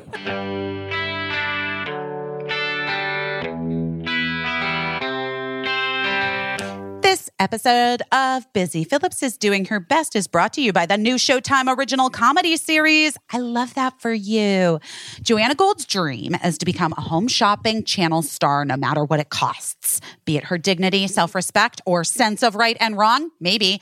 She lands the job determined to redefine herself, but finds the road to stardom is not quite as seen on TV.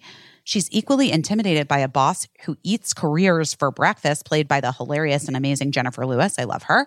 And infatuated with her idol, the unstoppable superstar host, played by SNL legend Molly Shannon, who isn't obsessed with Molly Shannon. Caught off guard, Joanna slightly blows it on live TV and then sells a whopper of a story to keep her job.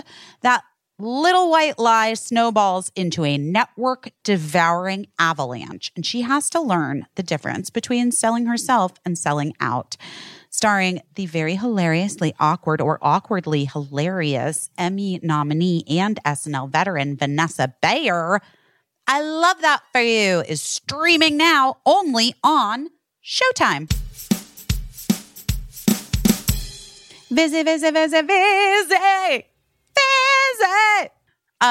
Guys, what are you doing for the summer? You got plans? Are you thinking about your trip, getting together with a barbecue on Monday? What's the plan? What are you doing? One thing's for sure. You need it to be a vibe. And when you're ready to make good vibes even better, an ice-cold Vizzy hard seltzer will be waiting for you. Vizzy hard seltzer passes the vibe check with its bold and delicious fruit flavors. We love it so.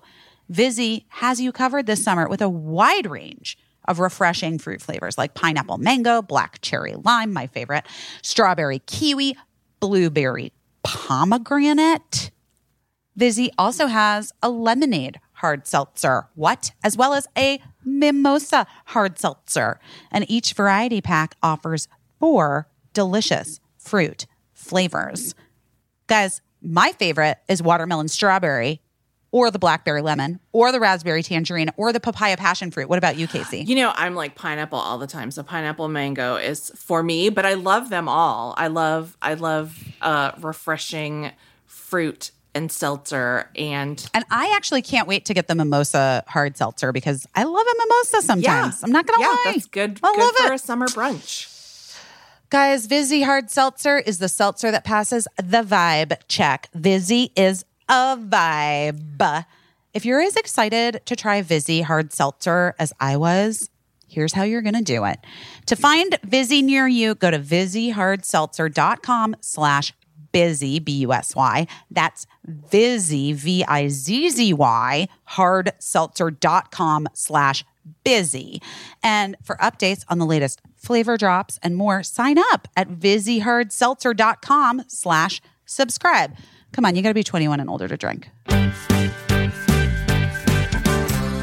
going to this Planned Parenthood dinner thing tonight. I think I'll be done here in time to go back to family home. Okay. But in case I'm not, I wanted them to get Gina now so that I don't have to worry about it. That makes sense. Because she doesn't want to be alone, Gina. Let me know if she poops and how it is, Mark. There's poop bags. I refilled them. I'm nervous about her. If she's sick again tomorrow. Today she had one normal poop, but then just straight diarrhea. I know, poor buddy. And she's been a little bit lethargic-y. I know. Bye, guys. Well, that's part of the chaos that ensued. So, yeah. So, Birdie was just couldn't get over this idea. Ugh. It was just a disaster. It was bad. Yeah. And I couldn't recover, because I was so depleted. And I talk about this in my own therapy, and we talk about it in family therapy. If my battery is at 0, I have a real, it's so hard for me. It's almost impossible for me to hold the thread. Yes. And continue to try to be a good parent. And that night, I couldn't even say I'm so sorry. I know that I could, honestly, I can hear how that would have sounded maybe I was being sneaky and planning something. I was just what are you attacking? I was just I just went so hard in a way that was really not great. Right. It wasn't great. It was, right. I felt, anyway, then air conditioning was out. And then Birdie had a friend over and they had like kind of like a full day of activities the next day. And then that day, Cricket was in a mood. Maybe everyone's just PMSing kind of. Like even Cricket who doesn't have her period yet. But like maybe it's, I don't know. But anyway, Cricket was like in a mood and was being really rude to me. And then I was trying to like, I don't know, just like felt, it was just hard. It was just hard and the air conditioning was out. And Cricket like wouldn't do anything with me. I mean, it was just so, that was when I wanted to talk to you. And then the minute you called, like Cricket was playing Uno with me finally after like the whole day of me being like, let's do this. Let's do this. Let's do this. And like, just like that. No. So I didn't pick up the phone, guys, because I texted Casey real fast. Like, I'm going to have to call you back. Finally, Uno. Finally playing a game of Uno. Anyway, and then that evening night, we picked up the fans from Michelle.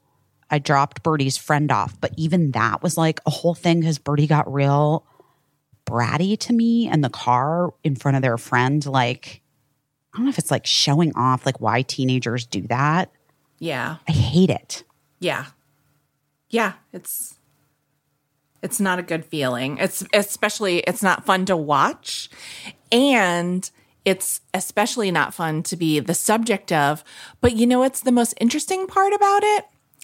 I wish that kids knew that it's awkward for the person that they're doing it for and makes that person feel weird. And maybe the friend hates it. Yeah. So there's like no point. Nobody's ever like, you're such a bitch to your mom. It's amazing.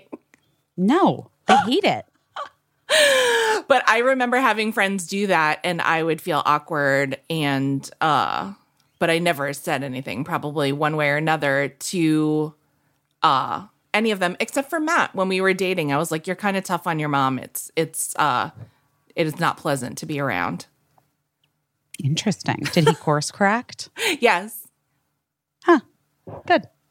I'm glad he did. Well, anyway, I was already feeling put upon by, yes. Yeah. And so then we got back to the house. And as soon as we got back to family home, Birdie started freaking out about the cats being, because obviously like it's a house that's many floors. Yeah. It was hottest on the top floor, which was where Birdie rises. Yeah. Birdie and Mark's bedrooms are on the top floor. Okay. And the cats are up there. And we still keep them separate from Gina only because Gina just is like, I don't know, she just like wants to eat them. Yeah. Yeah, you can't. Yeah. And I've done the thing, just her on the leash, and I don't know, she gets really like primal. Yeah. It's I'm sure everybody has like a big plan of how to, but sometimes like, well, my dogs, like their brains are broken. They're just, they want to kill. I think if we had the time and the energy to integrate them all together, we could. However, as you can tell, there's a lot going on. Maybe, but sometimes I have my doubts when people are like, all you have to do is this and this. And then after like 6 months and, Right. I have my doubts. I think that, sometimes a dog just wants to eat a cat. Gina just like really is interested in what they would taste like, I think. Yeah. But so anyway, so we keep them separated and there's like a little gate up there to keep Gina out. Yeah. The cats clearly could get over the gate if they wanted to because they're cats, but they don't because they're happy in their two-bedroom apartment upstairs. Eaten by Gina. Yeah, they're fine. But Birdie started freaking out about how hot it was up there for the cats. And then, I don't know, kind of the points that they were making, I was like, it is so much cooler all the way downstairs, but it's the only way to the backyard. And how am I going to take Gina out? And Birdie was just freaking out and was like, you wouldn't leave a cat in a car that hot. And I was like, oh, that is a good point. Shoot. Then I started to kind of panic about Like, oh God, they've been up there all day. Do they have water? Like, what's happening? I don't even, like, Birdie really takes care of the cats. They're really their responsibility. Right. So, like, I didn't know, I kind of hadn't even been thinking about them all day. Do you know what I mean? Like, I was like, anyway, so then I was like feeling guilty that I wasn't even aware that the cats might be in peril. And then, so then I was just like, well, just let me think about what we should do because I'm worried about Gina. And then the next thing I know, Birdie's like banging down the stairs, like scraping all the freshly painted stairs with the gate. And like, I was like, bah!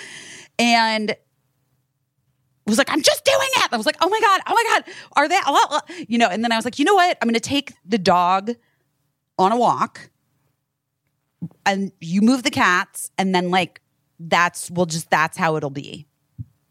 I took Gina on a walk and I got wine. And some might say that isn't the best move, but honestly, in that moment, I needed a chill vibe. I needed to just have a glass of rosé and chill the fuck out. Sure. I came back. Cats were downstairs. I was like, Birdie, you have everything? And Birdie's like, yes. But then Gina like got the scent. Right. And was freaking out. And then like was running all the way upstairs where the cats normally were. To investigate. And like freaking out and then running all the way downstairs. So then Gina was just like panting and crazy and like was like acting so insane. And I didn't know what to do. And I was like trying to get her to calm down, but like it was so hot in the bedroom. And like, anyway, Cricket was sleeping in my bed with me and we had like the fans going. And I think the fans freaked Gina out. Like they were too big and scary. And then Birdie kept texting me like, get Gina.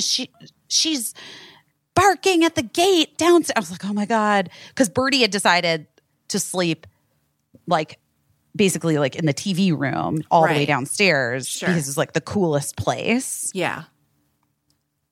With the cats. Right.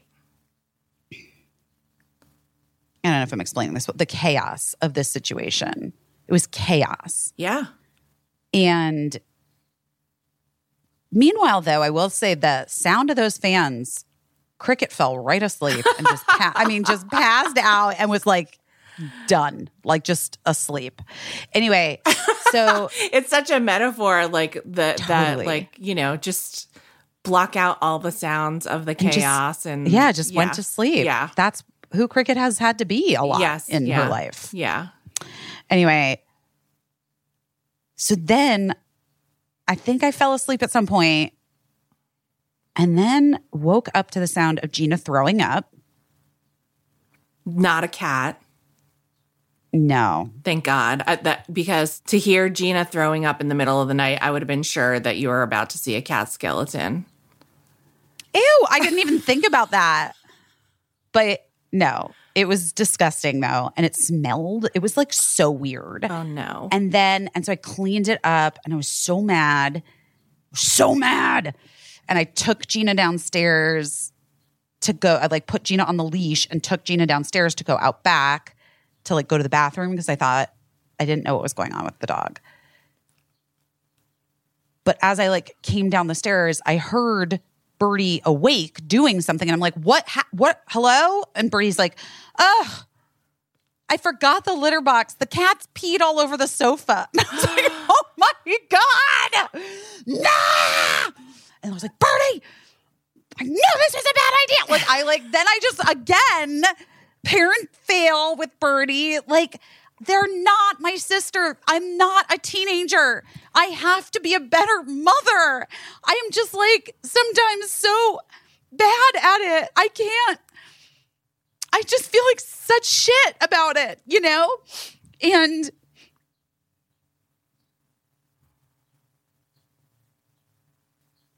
God, they're just a kid. And also, I was scared for the cats too, and I wanted them to go downstairs because I didn't know what heat does to cats, and I guess I could have Googled it, but anyway, it had slightly cooled down. So Birdie, I was like, just take the cats back upstairs. It's kind of cool. You'll be able to sleep. I'll bring this fan up. Gina went out back. we moved the animals up, but not before one of the cats went underneath the stove and refused to come out. It was like such fucking insanity. And then I as I went back into my bedroom, stepped in another pile of throw up. Oh my God. That was disgusting from Gina. And then I cleaned that up.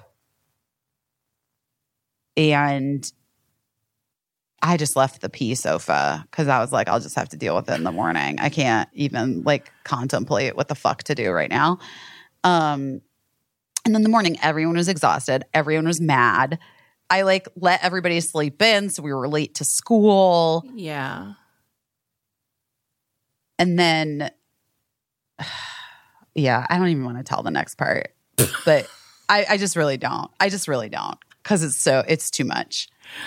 But needless to say, I ended up, after dropping the kids to school, sobbing hysterically in a parking garage, like to a parking attendant for 10 minutes. And I was like, and like apologizing to him for trauma dumping. And he was like, ma'am, that is a thing from TikTok. That's not real.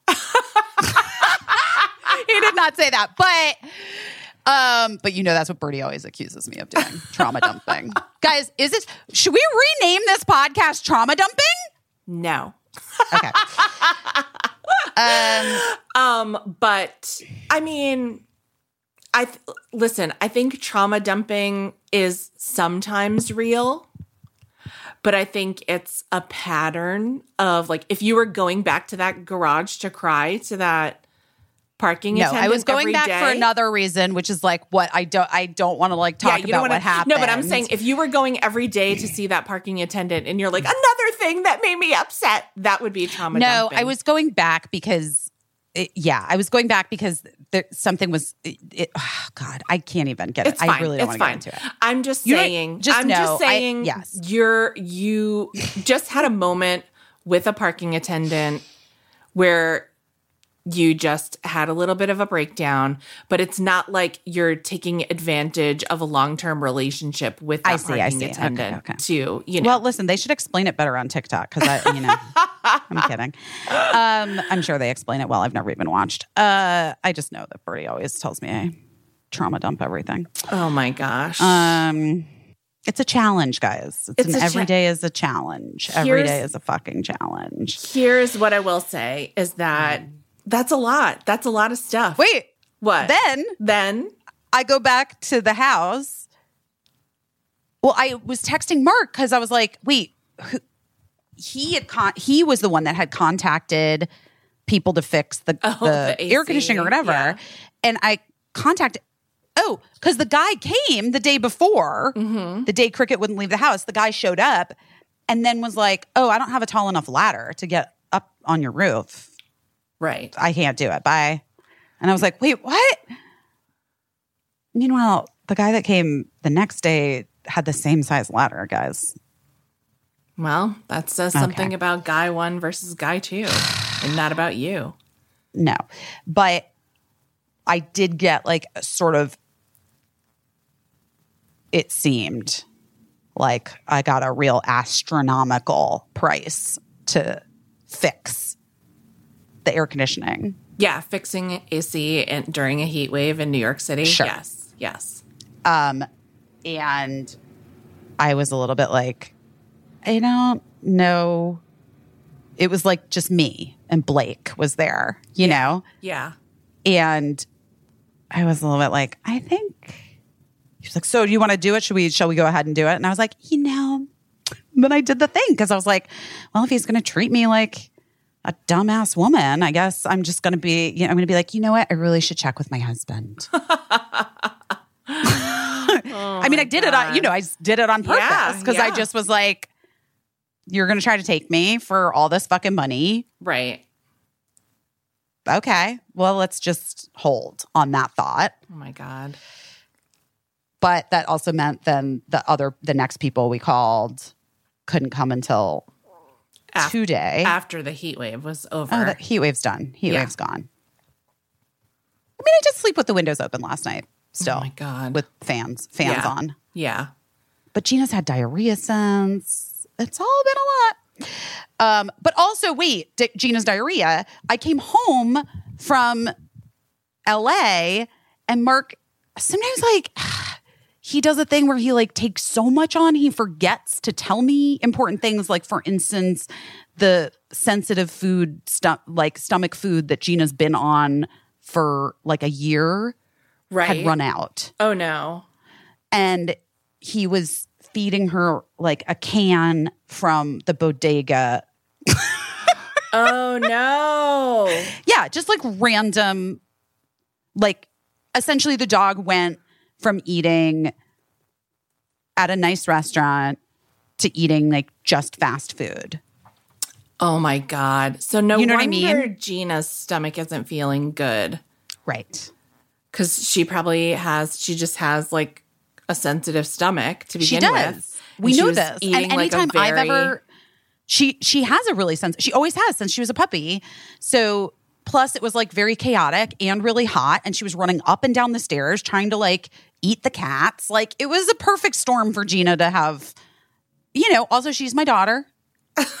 She's got to have a gastrointestinal issue. Yeah, of course, genetically. Obviously. Wait, I meant to send this to you earlier in the week because I thought it would make you laugh, but you just reminded me of it. Dina on our Facebook group said this week, I think I listened to too much podcast in the car because my 10-year-old just asked me how Busy's diarrhea was. No. Just so you know, there are 10-year-olds out there wondering how your diarrhea is. I mean, it's not been great, but it's okay. It's okay. That was specific to the episode. Yeah. Too. That one, the episode where I was sick. Now Gina's got it. I don't know. But, well, it's from the food. I think that, she gets so, which is why I didn't call the doctor, the vet yet, because I a little bit felt like, she needs they should feed her a little rice. A little white rice. I'm not a vet or a doctor. I've just been, I actually got her nice food. Yeah. That's like chicken and rice. Yeah. Okay. That should help. But also maybe just rice. Yeah. Just a little rice just to stop the pooping. Yeah. I didn't have it in me to make rice. Oh, it was so God. hot. I couldn't. You order Chinese food and you give them the rice from all right. Fair enough. Well, you know what I do have here though at Casa Gizmet? What? Did you ever watch David Chang's hack for saving rice from restaurants? Oh no, I don't know. Because oftentimes you get just too much. Rice so much rice, unlimited. So you can actually, my friend Simran, shout outs to Sim. Hi, Sam. Our friend Sim was the one who told me, and then I watched David Chang's hack too. You put it in saran wrap in little serving sizes. Oh, okay. And then you sort of fold it up. You just roll it up in the saran wrap. Like a little sandwich or whatever. Yeah. And then you put it in the freezer. And then when you need it, you have a little single serving of rice. That's nice. Very Smart. easy to defrost. That's smart. I actually have that here. I should just bring it back to family home. And let Gina have a little rice. See how she does with it. I'm sorry that you had such a chaotic 48 hours. Oh, but the guy came today while I was here doing this thing, and it totally was fixed, and it was NBD, not a big deal, and not $1 million, and not $6,000. Oh my God! Yeah, It's insane that. Well, now the heat wave's over, so I'm sorry that it was so chaotic, but as you said, nothing to do with the big news of. Well, it's not news to us. Of your life. Yeah, I mean, but still. But I think reaching a point where you're ready to talk about it is a big deal and probably has some type of energetic effect on your life. Who knows? For good and probably. Yeah. Probably. Probably. It just feels like you're about to jump off a diving board, probably. But now you already have, so.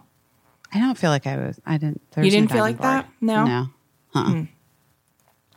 No. I don't like diving boards, though. Just on a side note. Why? It's scary. I don't like jumping off diving boards. Even just like a little regular one? Oh no, I liked little. We had a little regular one growing up because Arizona 80s. Yeah, they're like outlawed now. You can't have them. You can't have diving boards now?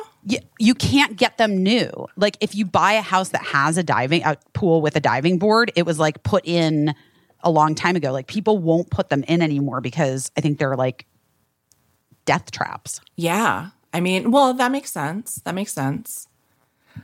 Does it? I mean, I'm sure a lot of people they're putting a pool in. Yeah, that's true. But I'm sure a lot of people injure themselves. But I mean, listen, who knows? I don't. As usual, someone who wants a diving board and has the means, I'm sure will get one somehow. But I guess it makes sense. I don't know. I didn't know about this. Are diving boards outlawed? I don't know if they're outlawed. I just know that you can't. They're uncommon. You can't like people. Yeah, you just can't. Yeah. Huh. Who knew? But can you still get like a water slide that goes into your pool? Yeah. Okay. But like the diving boards of the pools of our childhood. Yeah. No more. Backyard pools of our childhood. Yeah. It's like impossible to get them. Huh. Interesting.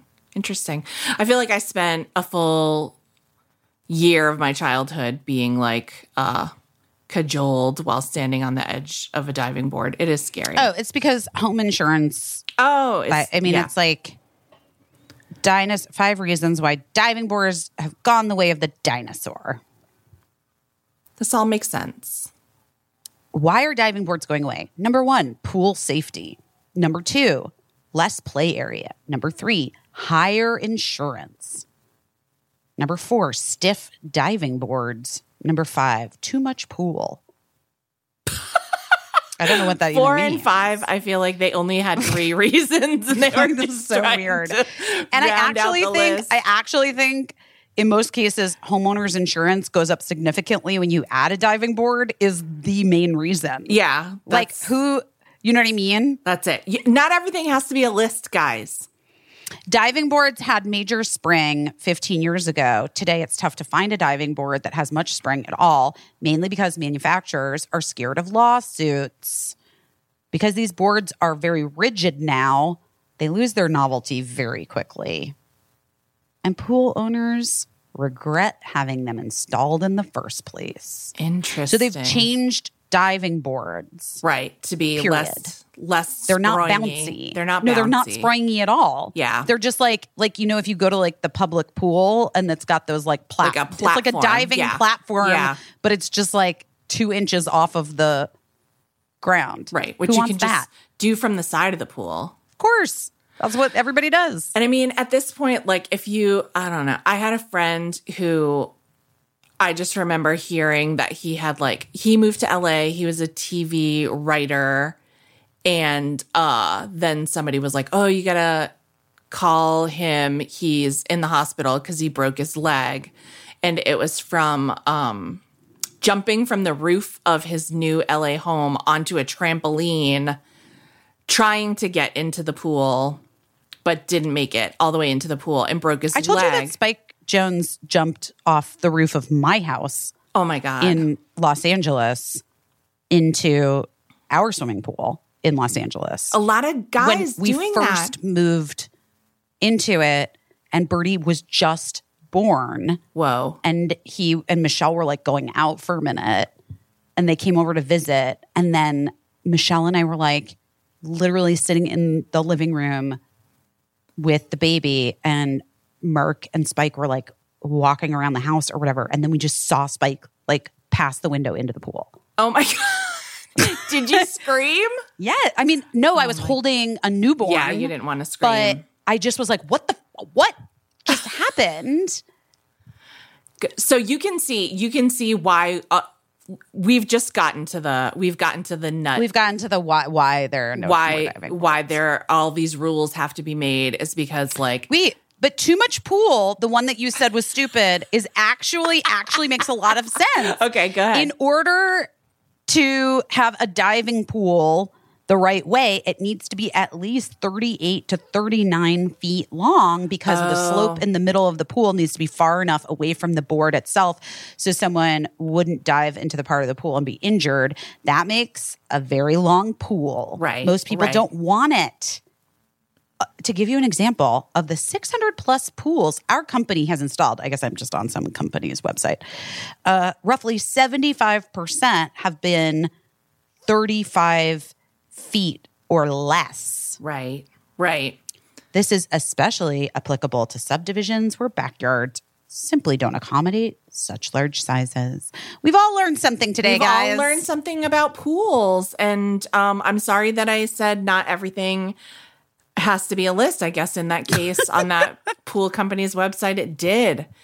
We did need all 5 reasons. I wanted these answers, and they gave them to me. I think the big answer is that, like, certain people who are idiots, are men, are determined to injure themselves with are idiots, swimming pools and diving boards, and so we just the fun's over, everyone. We can't have roofs. We can't have diving boards. We can't have shit. Because men are idiots. And, you know, I mean, what that says it all. That doesn't need to be a list in the case of where did diving boards go. You shouldn't name the episode that, though, because then people are going to think I'm talking about Mark.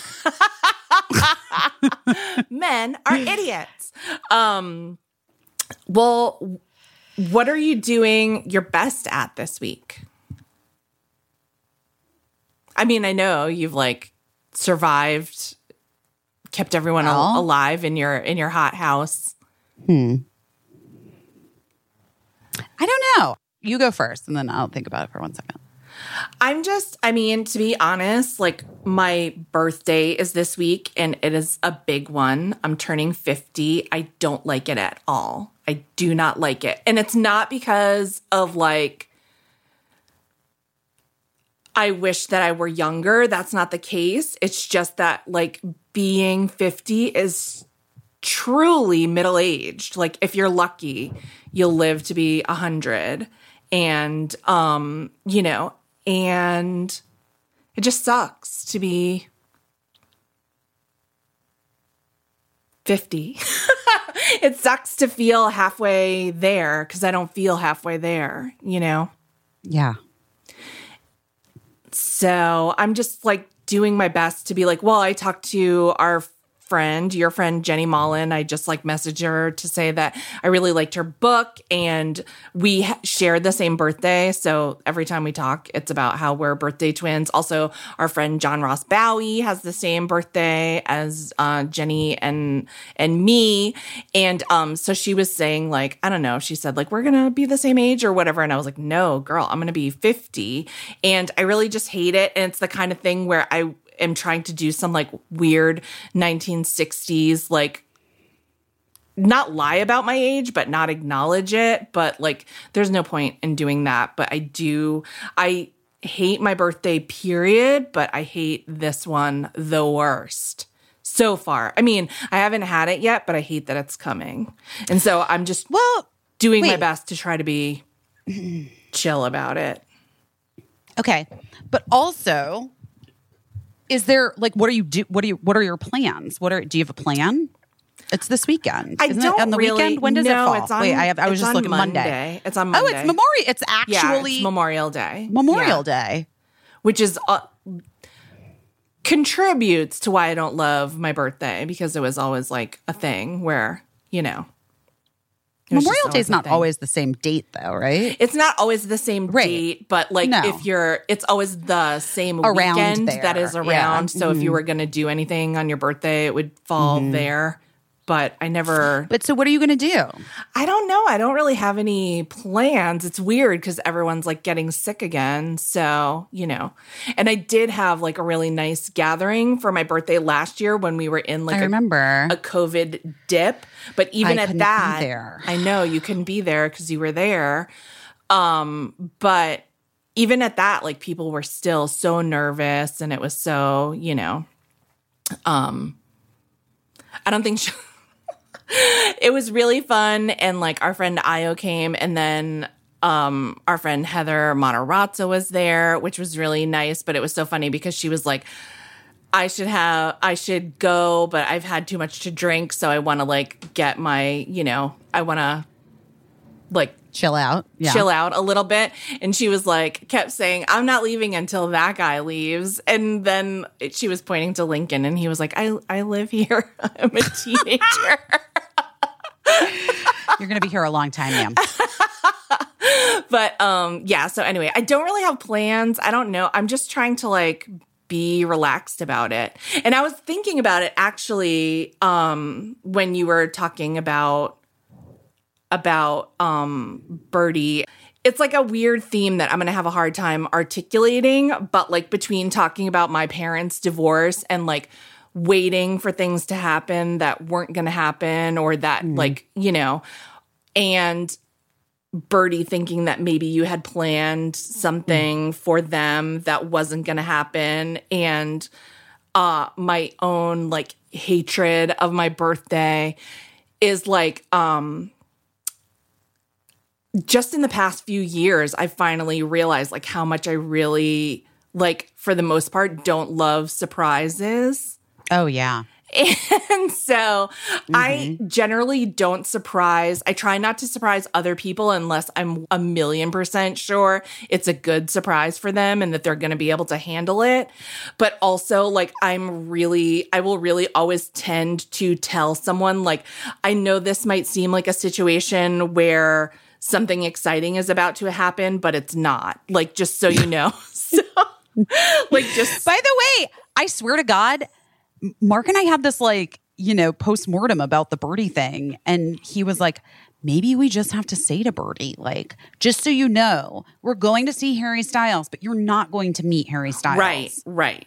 But like we will. I mean, one thing I will say that we've always been honest with our kids about lots of stuff, but like, I do think that like, if we said like, this is the truth. Right. They would believe us because we've never tricked them. Right. Yeah. We're not trickers. Yeah. We're not tricky parents. Some parents are tricky parents. Yes. I hate tricky parents. I mean, there's a lot of, terrifying. There's tons of tricking that goes on in raising. So many people trick everything. And also some parents are not tricky at all. And I'm like, oh, that's kind of like, you have to let some things be magical and, like, pretend and, whatever. But for the most part, I really try not to surprise people. And I try to you know what? Worse than I hate a surprise, I hate when you thought there was a possibility of a surprise and it didn't happen. So that's what happened with Birdie. Yes. Birdie just was like, and Birdie also hates birthdays. Interesting. So maybe they're uncomfortable with, like for me, I would hate like thinking, oh, maybe my dad will pick me up on my birthday or whatever, but maybe that's like, it would just have been better if he was like, it's not happening, not this time. But maybe that's a thing. Like, it's too much. It's too much. It all does feel like too much. Yeah. I wish you had something like fun, like an idea of something fun that you wanted to do so that you could just like look forward to it genuinely. And then, I don't know. I'm not a person that's like, I really like birthdays. I really like celebrating. You do. Yeah, you're good at celebrating them. Well, I don't know. It's just all a fucking miracle. Do you know what I mean? Yeah. Like that we're even here. That we get another year healthy, that we are relatively healthy, that like we get to see our kids as they age. just so many people are just not that lucky. You know what I mean? And so I just like the way even when I have like moments of being bummed about aging, Yeah. I just feel like my overarching feeling about another year is like, even if it's a shit year, it's just like, so lucky that I even get to live through this shit year. Yeah. You know? And see the kind of kids that you have raised and like continue to get to see them. It's true. I know. I mean, I do feel that like logically. I just hate that. I hate that it's the middle of my life and I feel like I'm just starting in so many ways, you know, or like starting over, which I'm sure you can identify with a little bit. Yeah. In this moment. You know. But like, did I tell you about the lady at Hoffman who was 85? Oh my gosh. Wow. No, I don't think you did.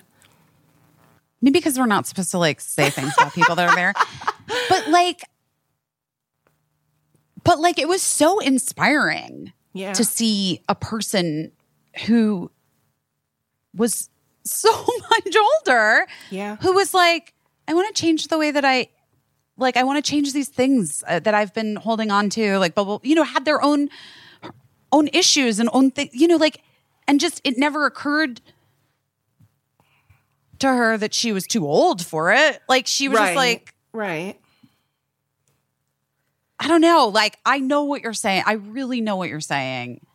Fuck, I know what you're saying. It's just a thing that I guess you have to like, well, you just have to like put it on and get used to it, which is what I'm trying to do by like not avoiding it, even though I really fucking hate it. But there's no other choice, you know? And it is so lucky. Like I think of my friend Lisa Boncheck Adams, who passed away, gosh, it was years ago now.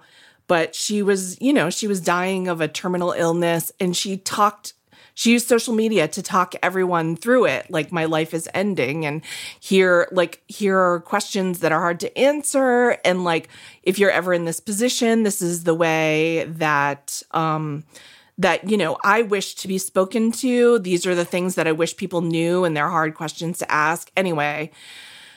And then our friend Mark Ten Hoopen just passed away in the past week or so, and it already feels like 100 years, and both of them gone way too soon. So I realize how lucky I am to be, whether it's like 50 more years or whatever more I get, but I still do feel like such a kid.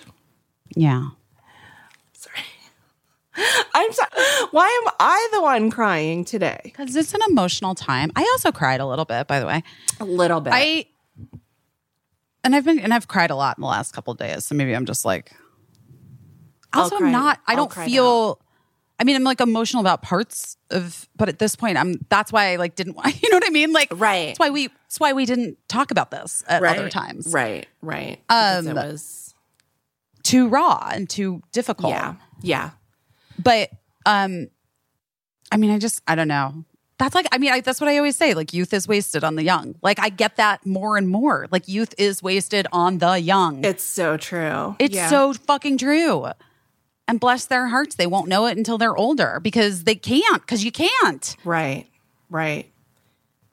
But living, like, you know, and even just my, like, freak out talking about how I fail as a parent sometimes, it's also how I'm amazing as a parent. Right. Is that I'm young and I feel young and I seem young. Right. And I am willing to like play and like do weird things. Right. But then also sometimes I fight like I'm a teenager with my child, which is not appropriate. And I know that from therapy, guys. Yes. Well, that's how I feel about like a lot of times people will comment on like, oh, you got this voice really good in like writing. It's so important to like get a voice or whatever. And that's why I love YA literature. It's why I love like television that's geared to young people. And I'm really proud of myself when I can do that. And I always say it's because I still feel 15. I still feel 16. Which is great for that. But well, it's great for lots of reasons. Yeah. Casey. and also like whatever. Consciously uncoupling, 50's the new 30. Age Who fucking knows? Age is a construct. Time doesn't exist. It's all whatever, wherever, however. Live your life. Be happy. Celebrate your fucking birthday. Well, I'll let you know what I do on Monday. That's the worst day to have a Well, it's a holiday. It is. A somber holiday. It's true. A somber holiday where that just people just barbecue. Yeah. It's so weird. The barbecuing, it's so weird. Let's do a charity live thing, stream, live, whatever. What are those things called that we've done? Like a party. Let's do let's do a birthday party for charity. Would that make you happy? I don't know. We could do on Zoom or what's the thing? The other side thing? door. Side door? Yeah. That could be fun. Remember how fun your Zoom birthday was that one year? That was really fun. And you organized that. And that was also really nice. The first year of the pandemic. That was super fun. That was super fun. And we could do a Prince themed side door party. We could see if we could get like any of the like Prince cover bands to play a song. Oh my gosh. And we could raise money for something great. I mean, I'm just trying to like run into Wendy Melvoin on the streets of Los Angeles all these years. It's really the real reason I moved here to do your show. Yes.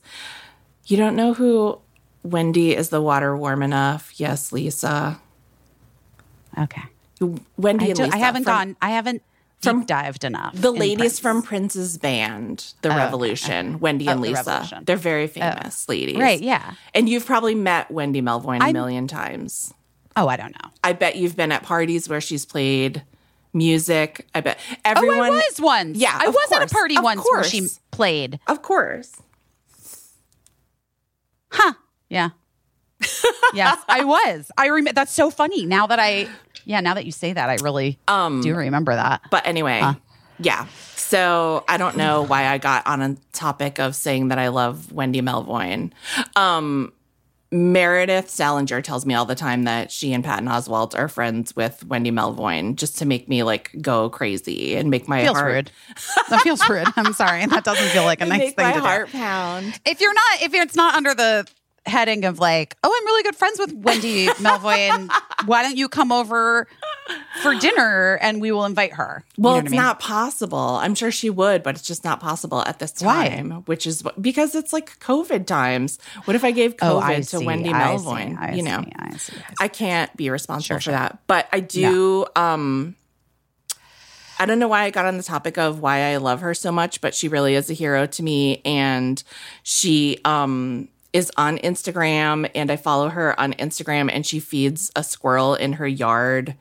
And one time we had a chit chat about like squirrels, and it was like the highlight of my life. Anyway.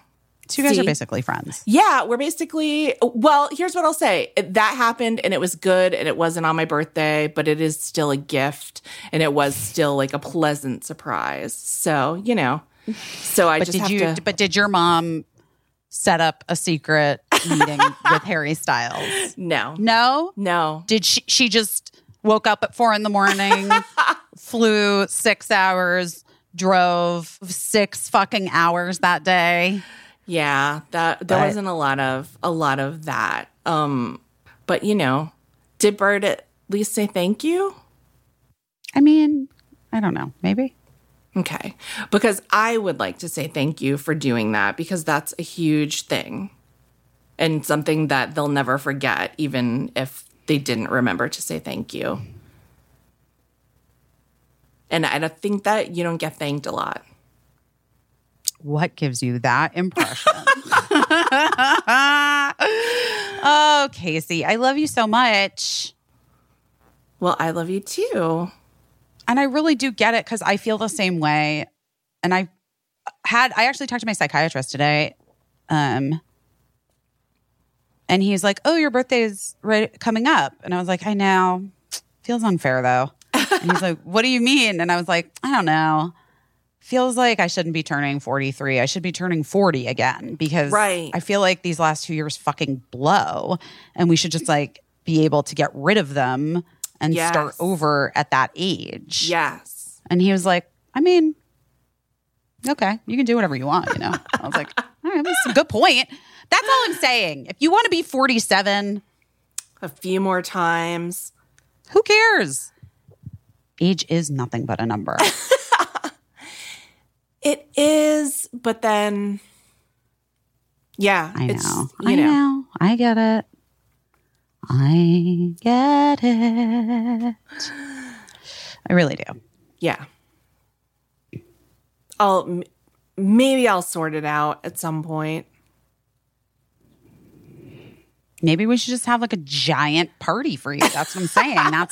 That's my fix. Well, don't do it. Let's not do it on Monday because everyone will be very busy somberly grilling out of town. That's my lifetime of maybe experience people talking. I don't have any plans this weekend. So that's good. I think it's good not to have any plans. Like you've been planned to death.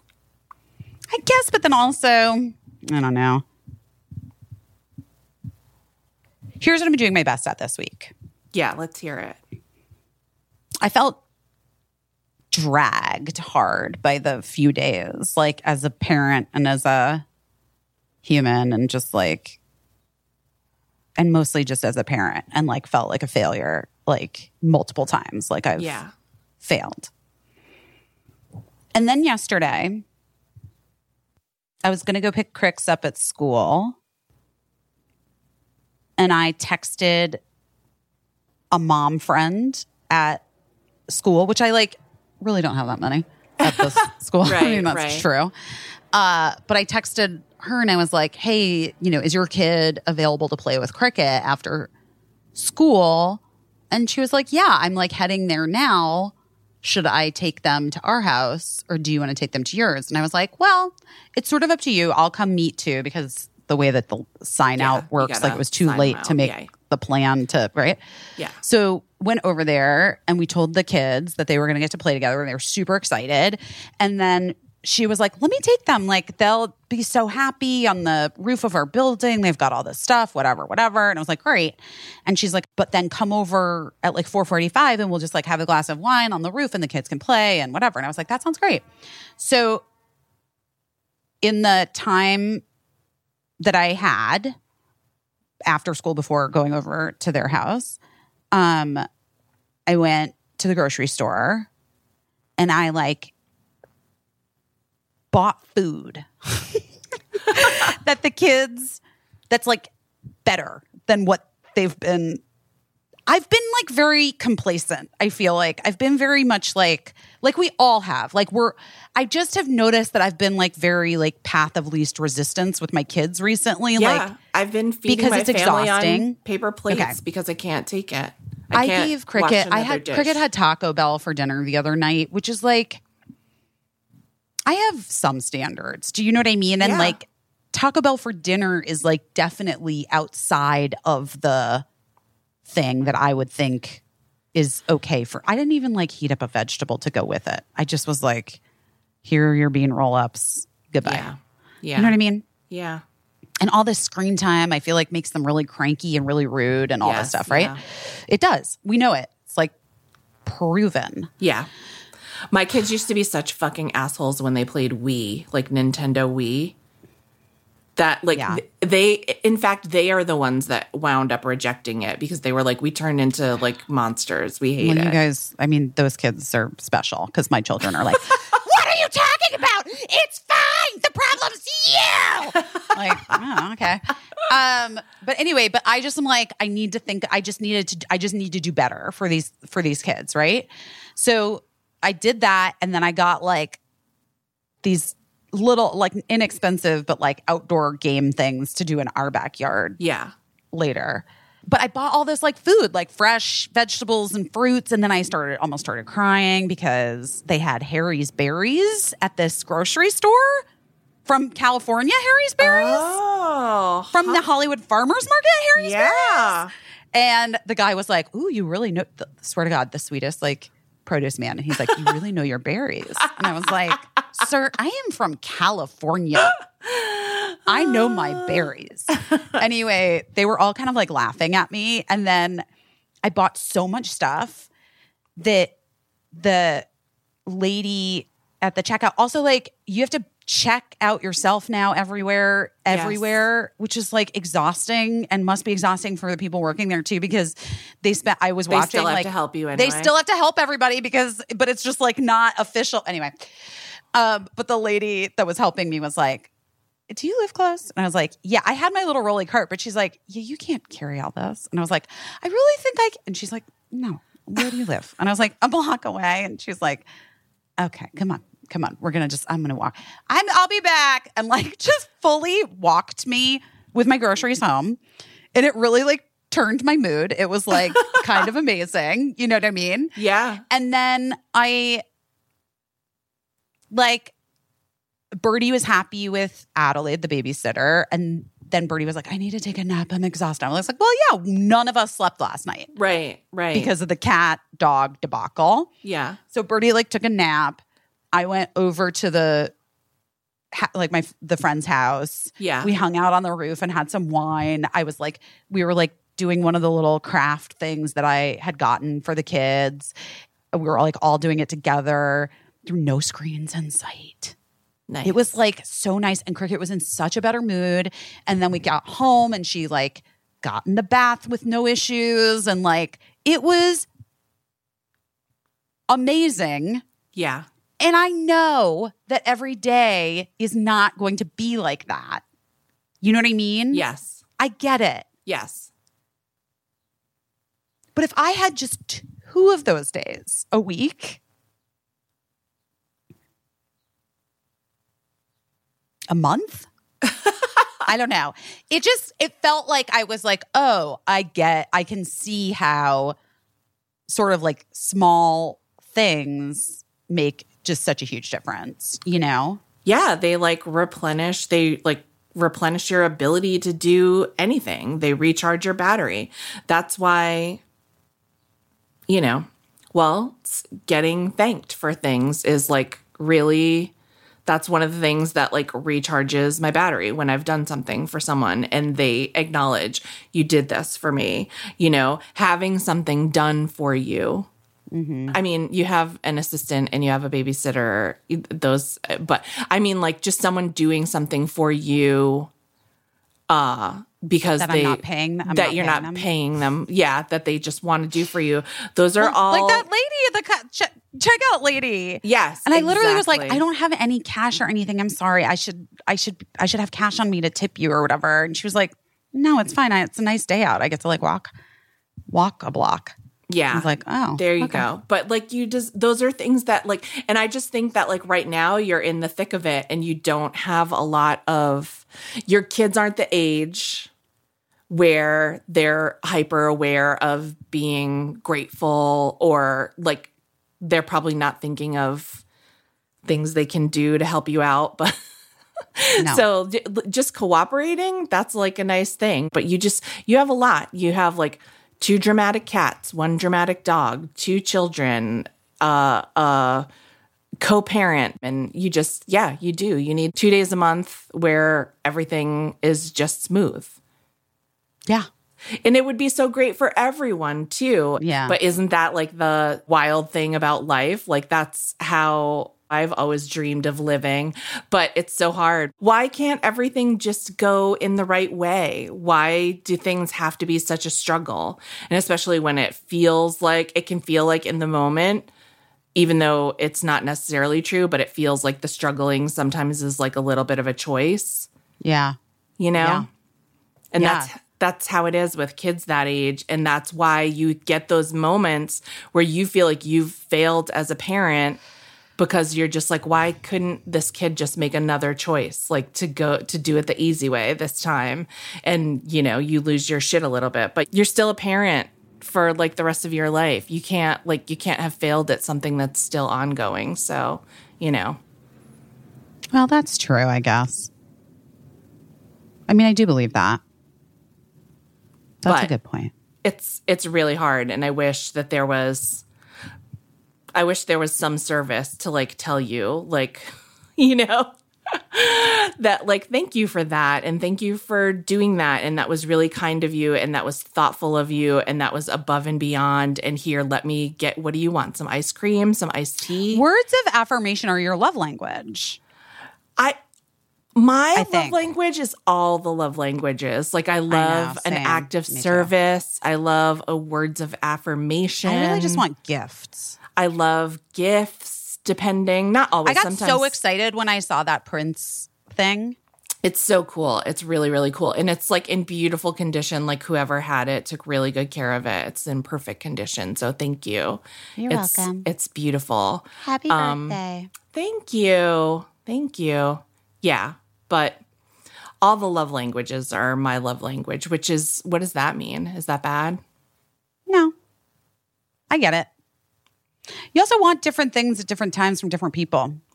Yeah, I think that's true as well. Because sometimes, like, my husband loves to do acts of service, and sometimes it, like, makes me nuts because I'm like, you don't have to. And then we get into, like, a thing about how he's like, I just want to do this for you.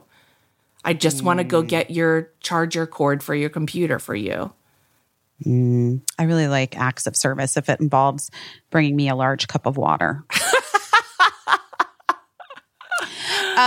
Which also I've passed on to Cricket, which is hilarious to hear Cricket yell down to Mark, Dad, can you bring me a big cup of water? And it's just like, I know that in his head, he's like, I thought that I was done with this. And now I have to continue to do this. But no. Because I love this tiny version of the person that I married. Oh my God. Oh, we laugh. We laugh. It's just, we have fun, guys. We have fun with the ups and downs. We don't know what we're doing. Wow. Doing our best. And we love you so much. We love you guys. I gotta go. I gotta go get ready for my dinner. You do. I mean, we're on different coasts. I know. It's so weird. Confusing. It'll never stop being weird. No, I know. It's weird. All right, guys, we love you. We love you so much. Questions, concerns, comments about my marriage, keep it to yourself. I was going to say that, but then I was like, I don't want to sound like a school marm. But then I was also like, yeah, I'm glad you said it. I'm glad you said it. Thanks. Not interested. Thank you. Love you. Love you so much, but just really not interested.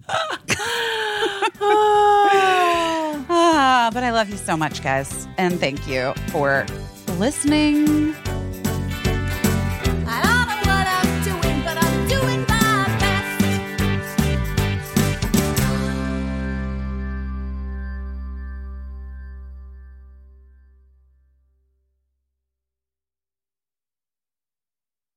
Oh, no.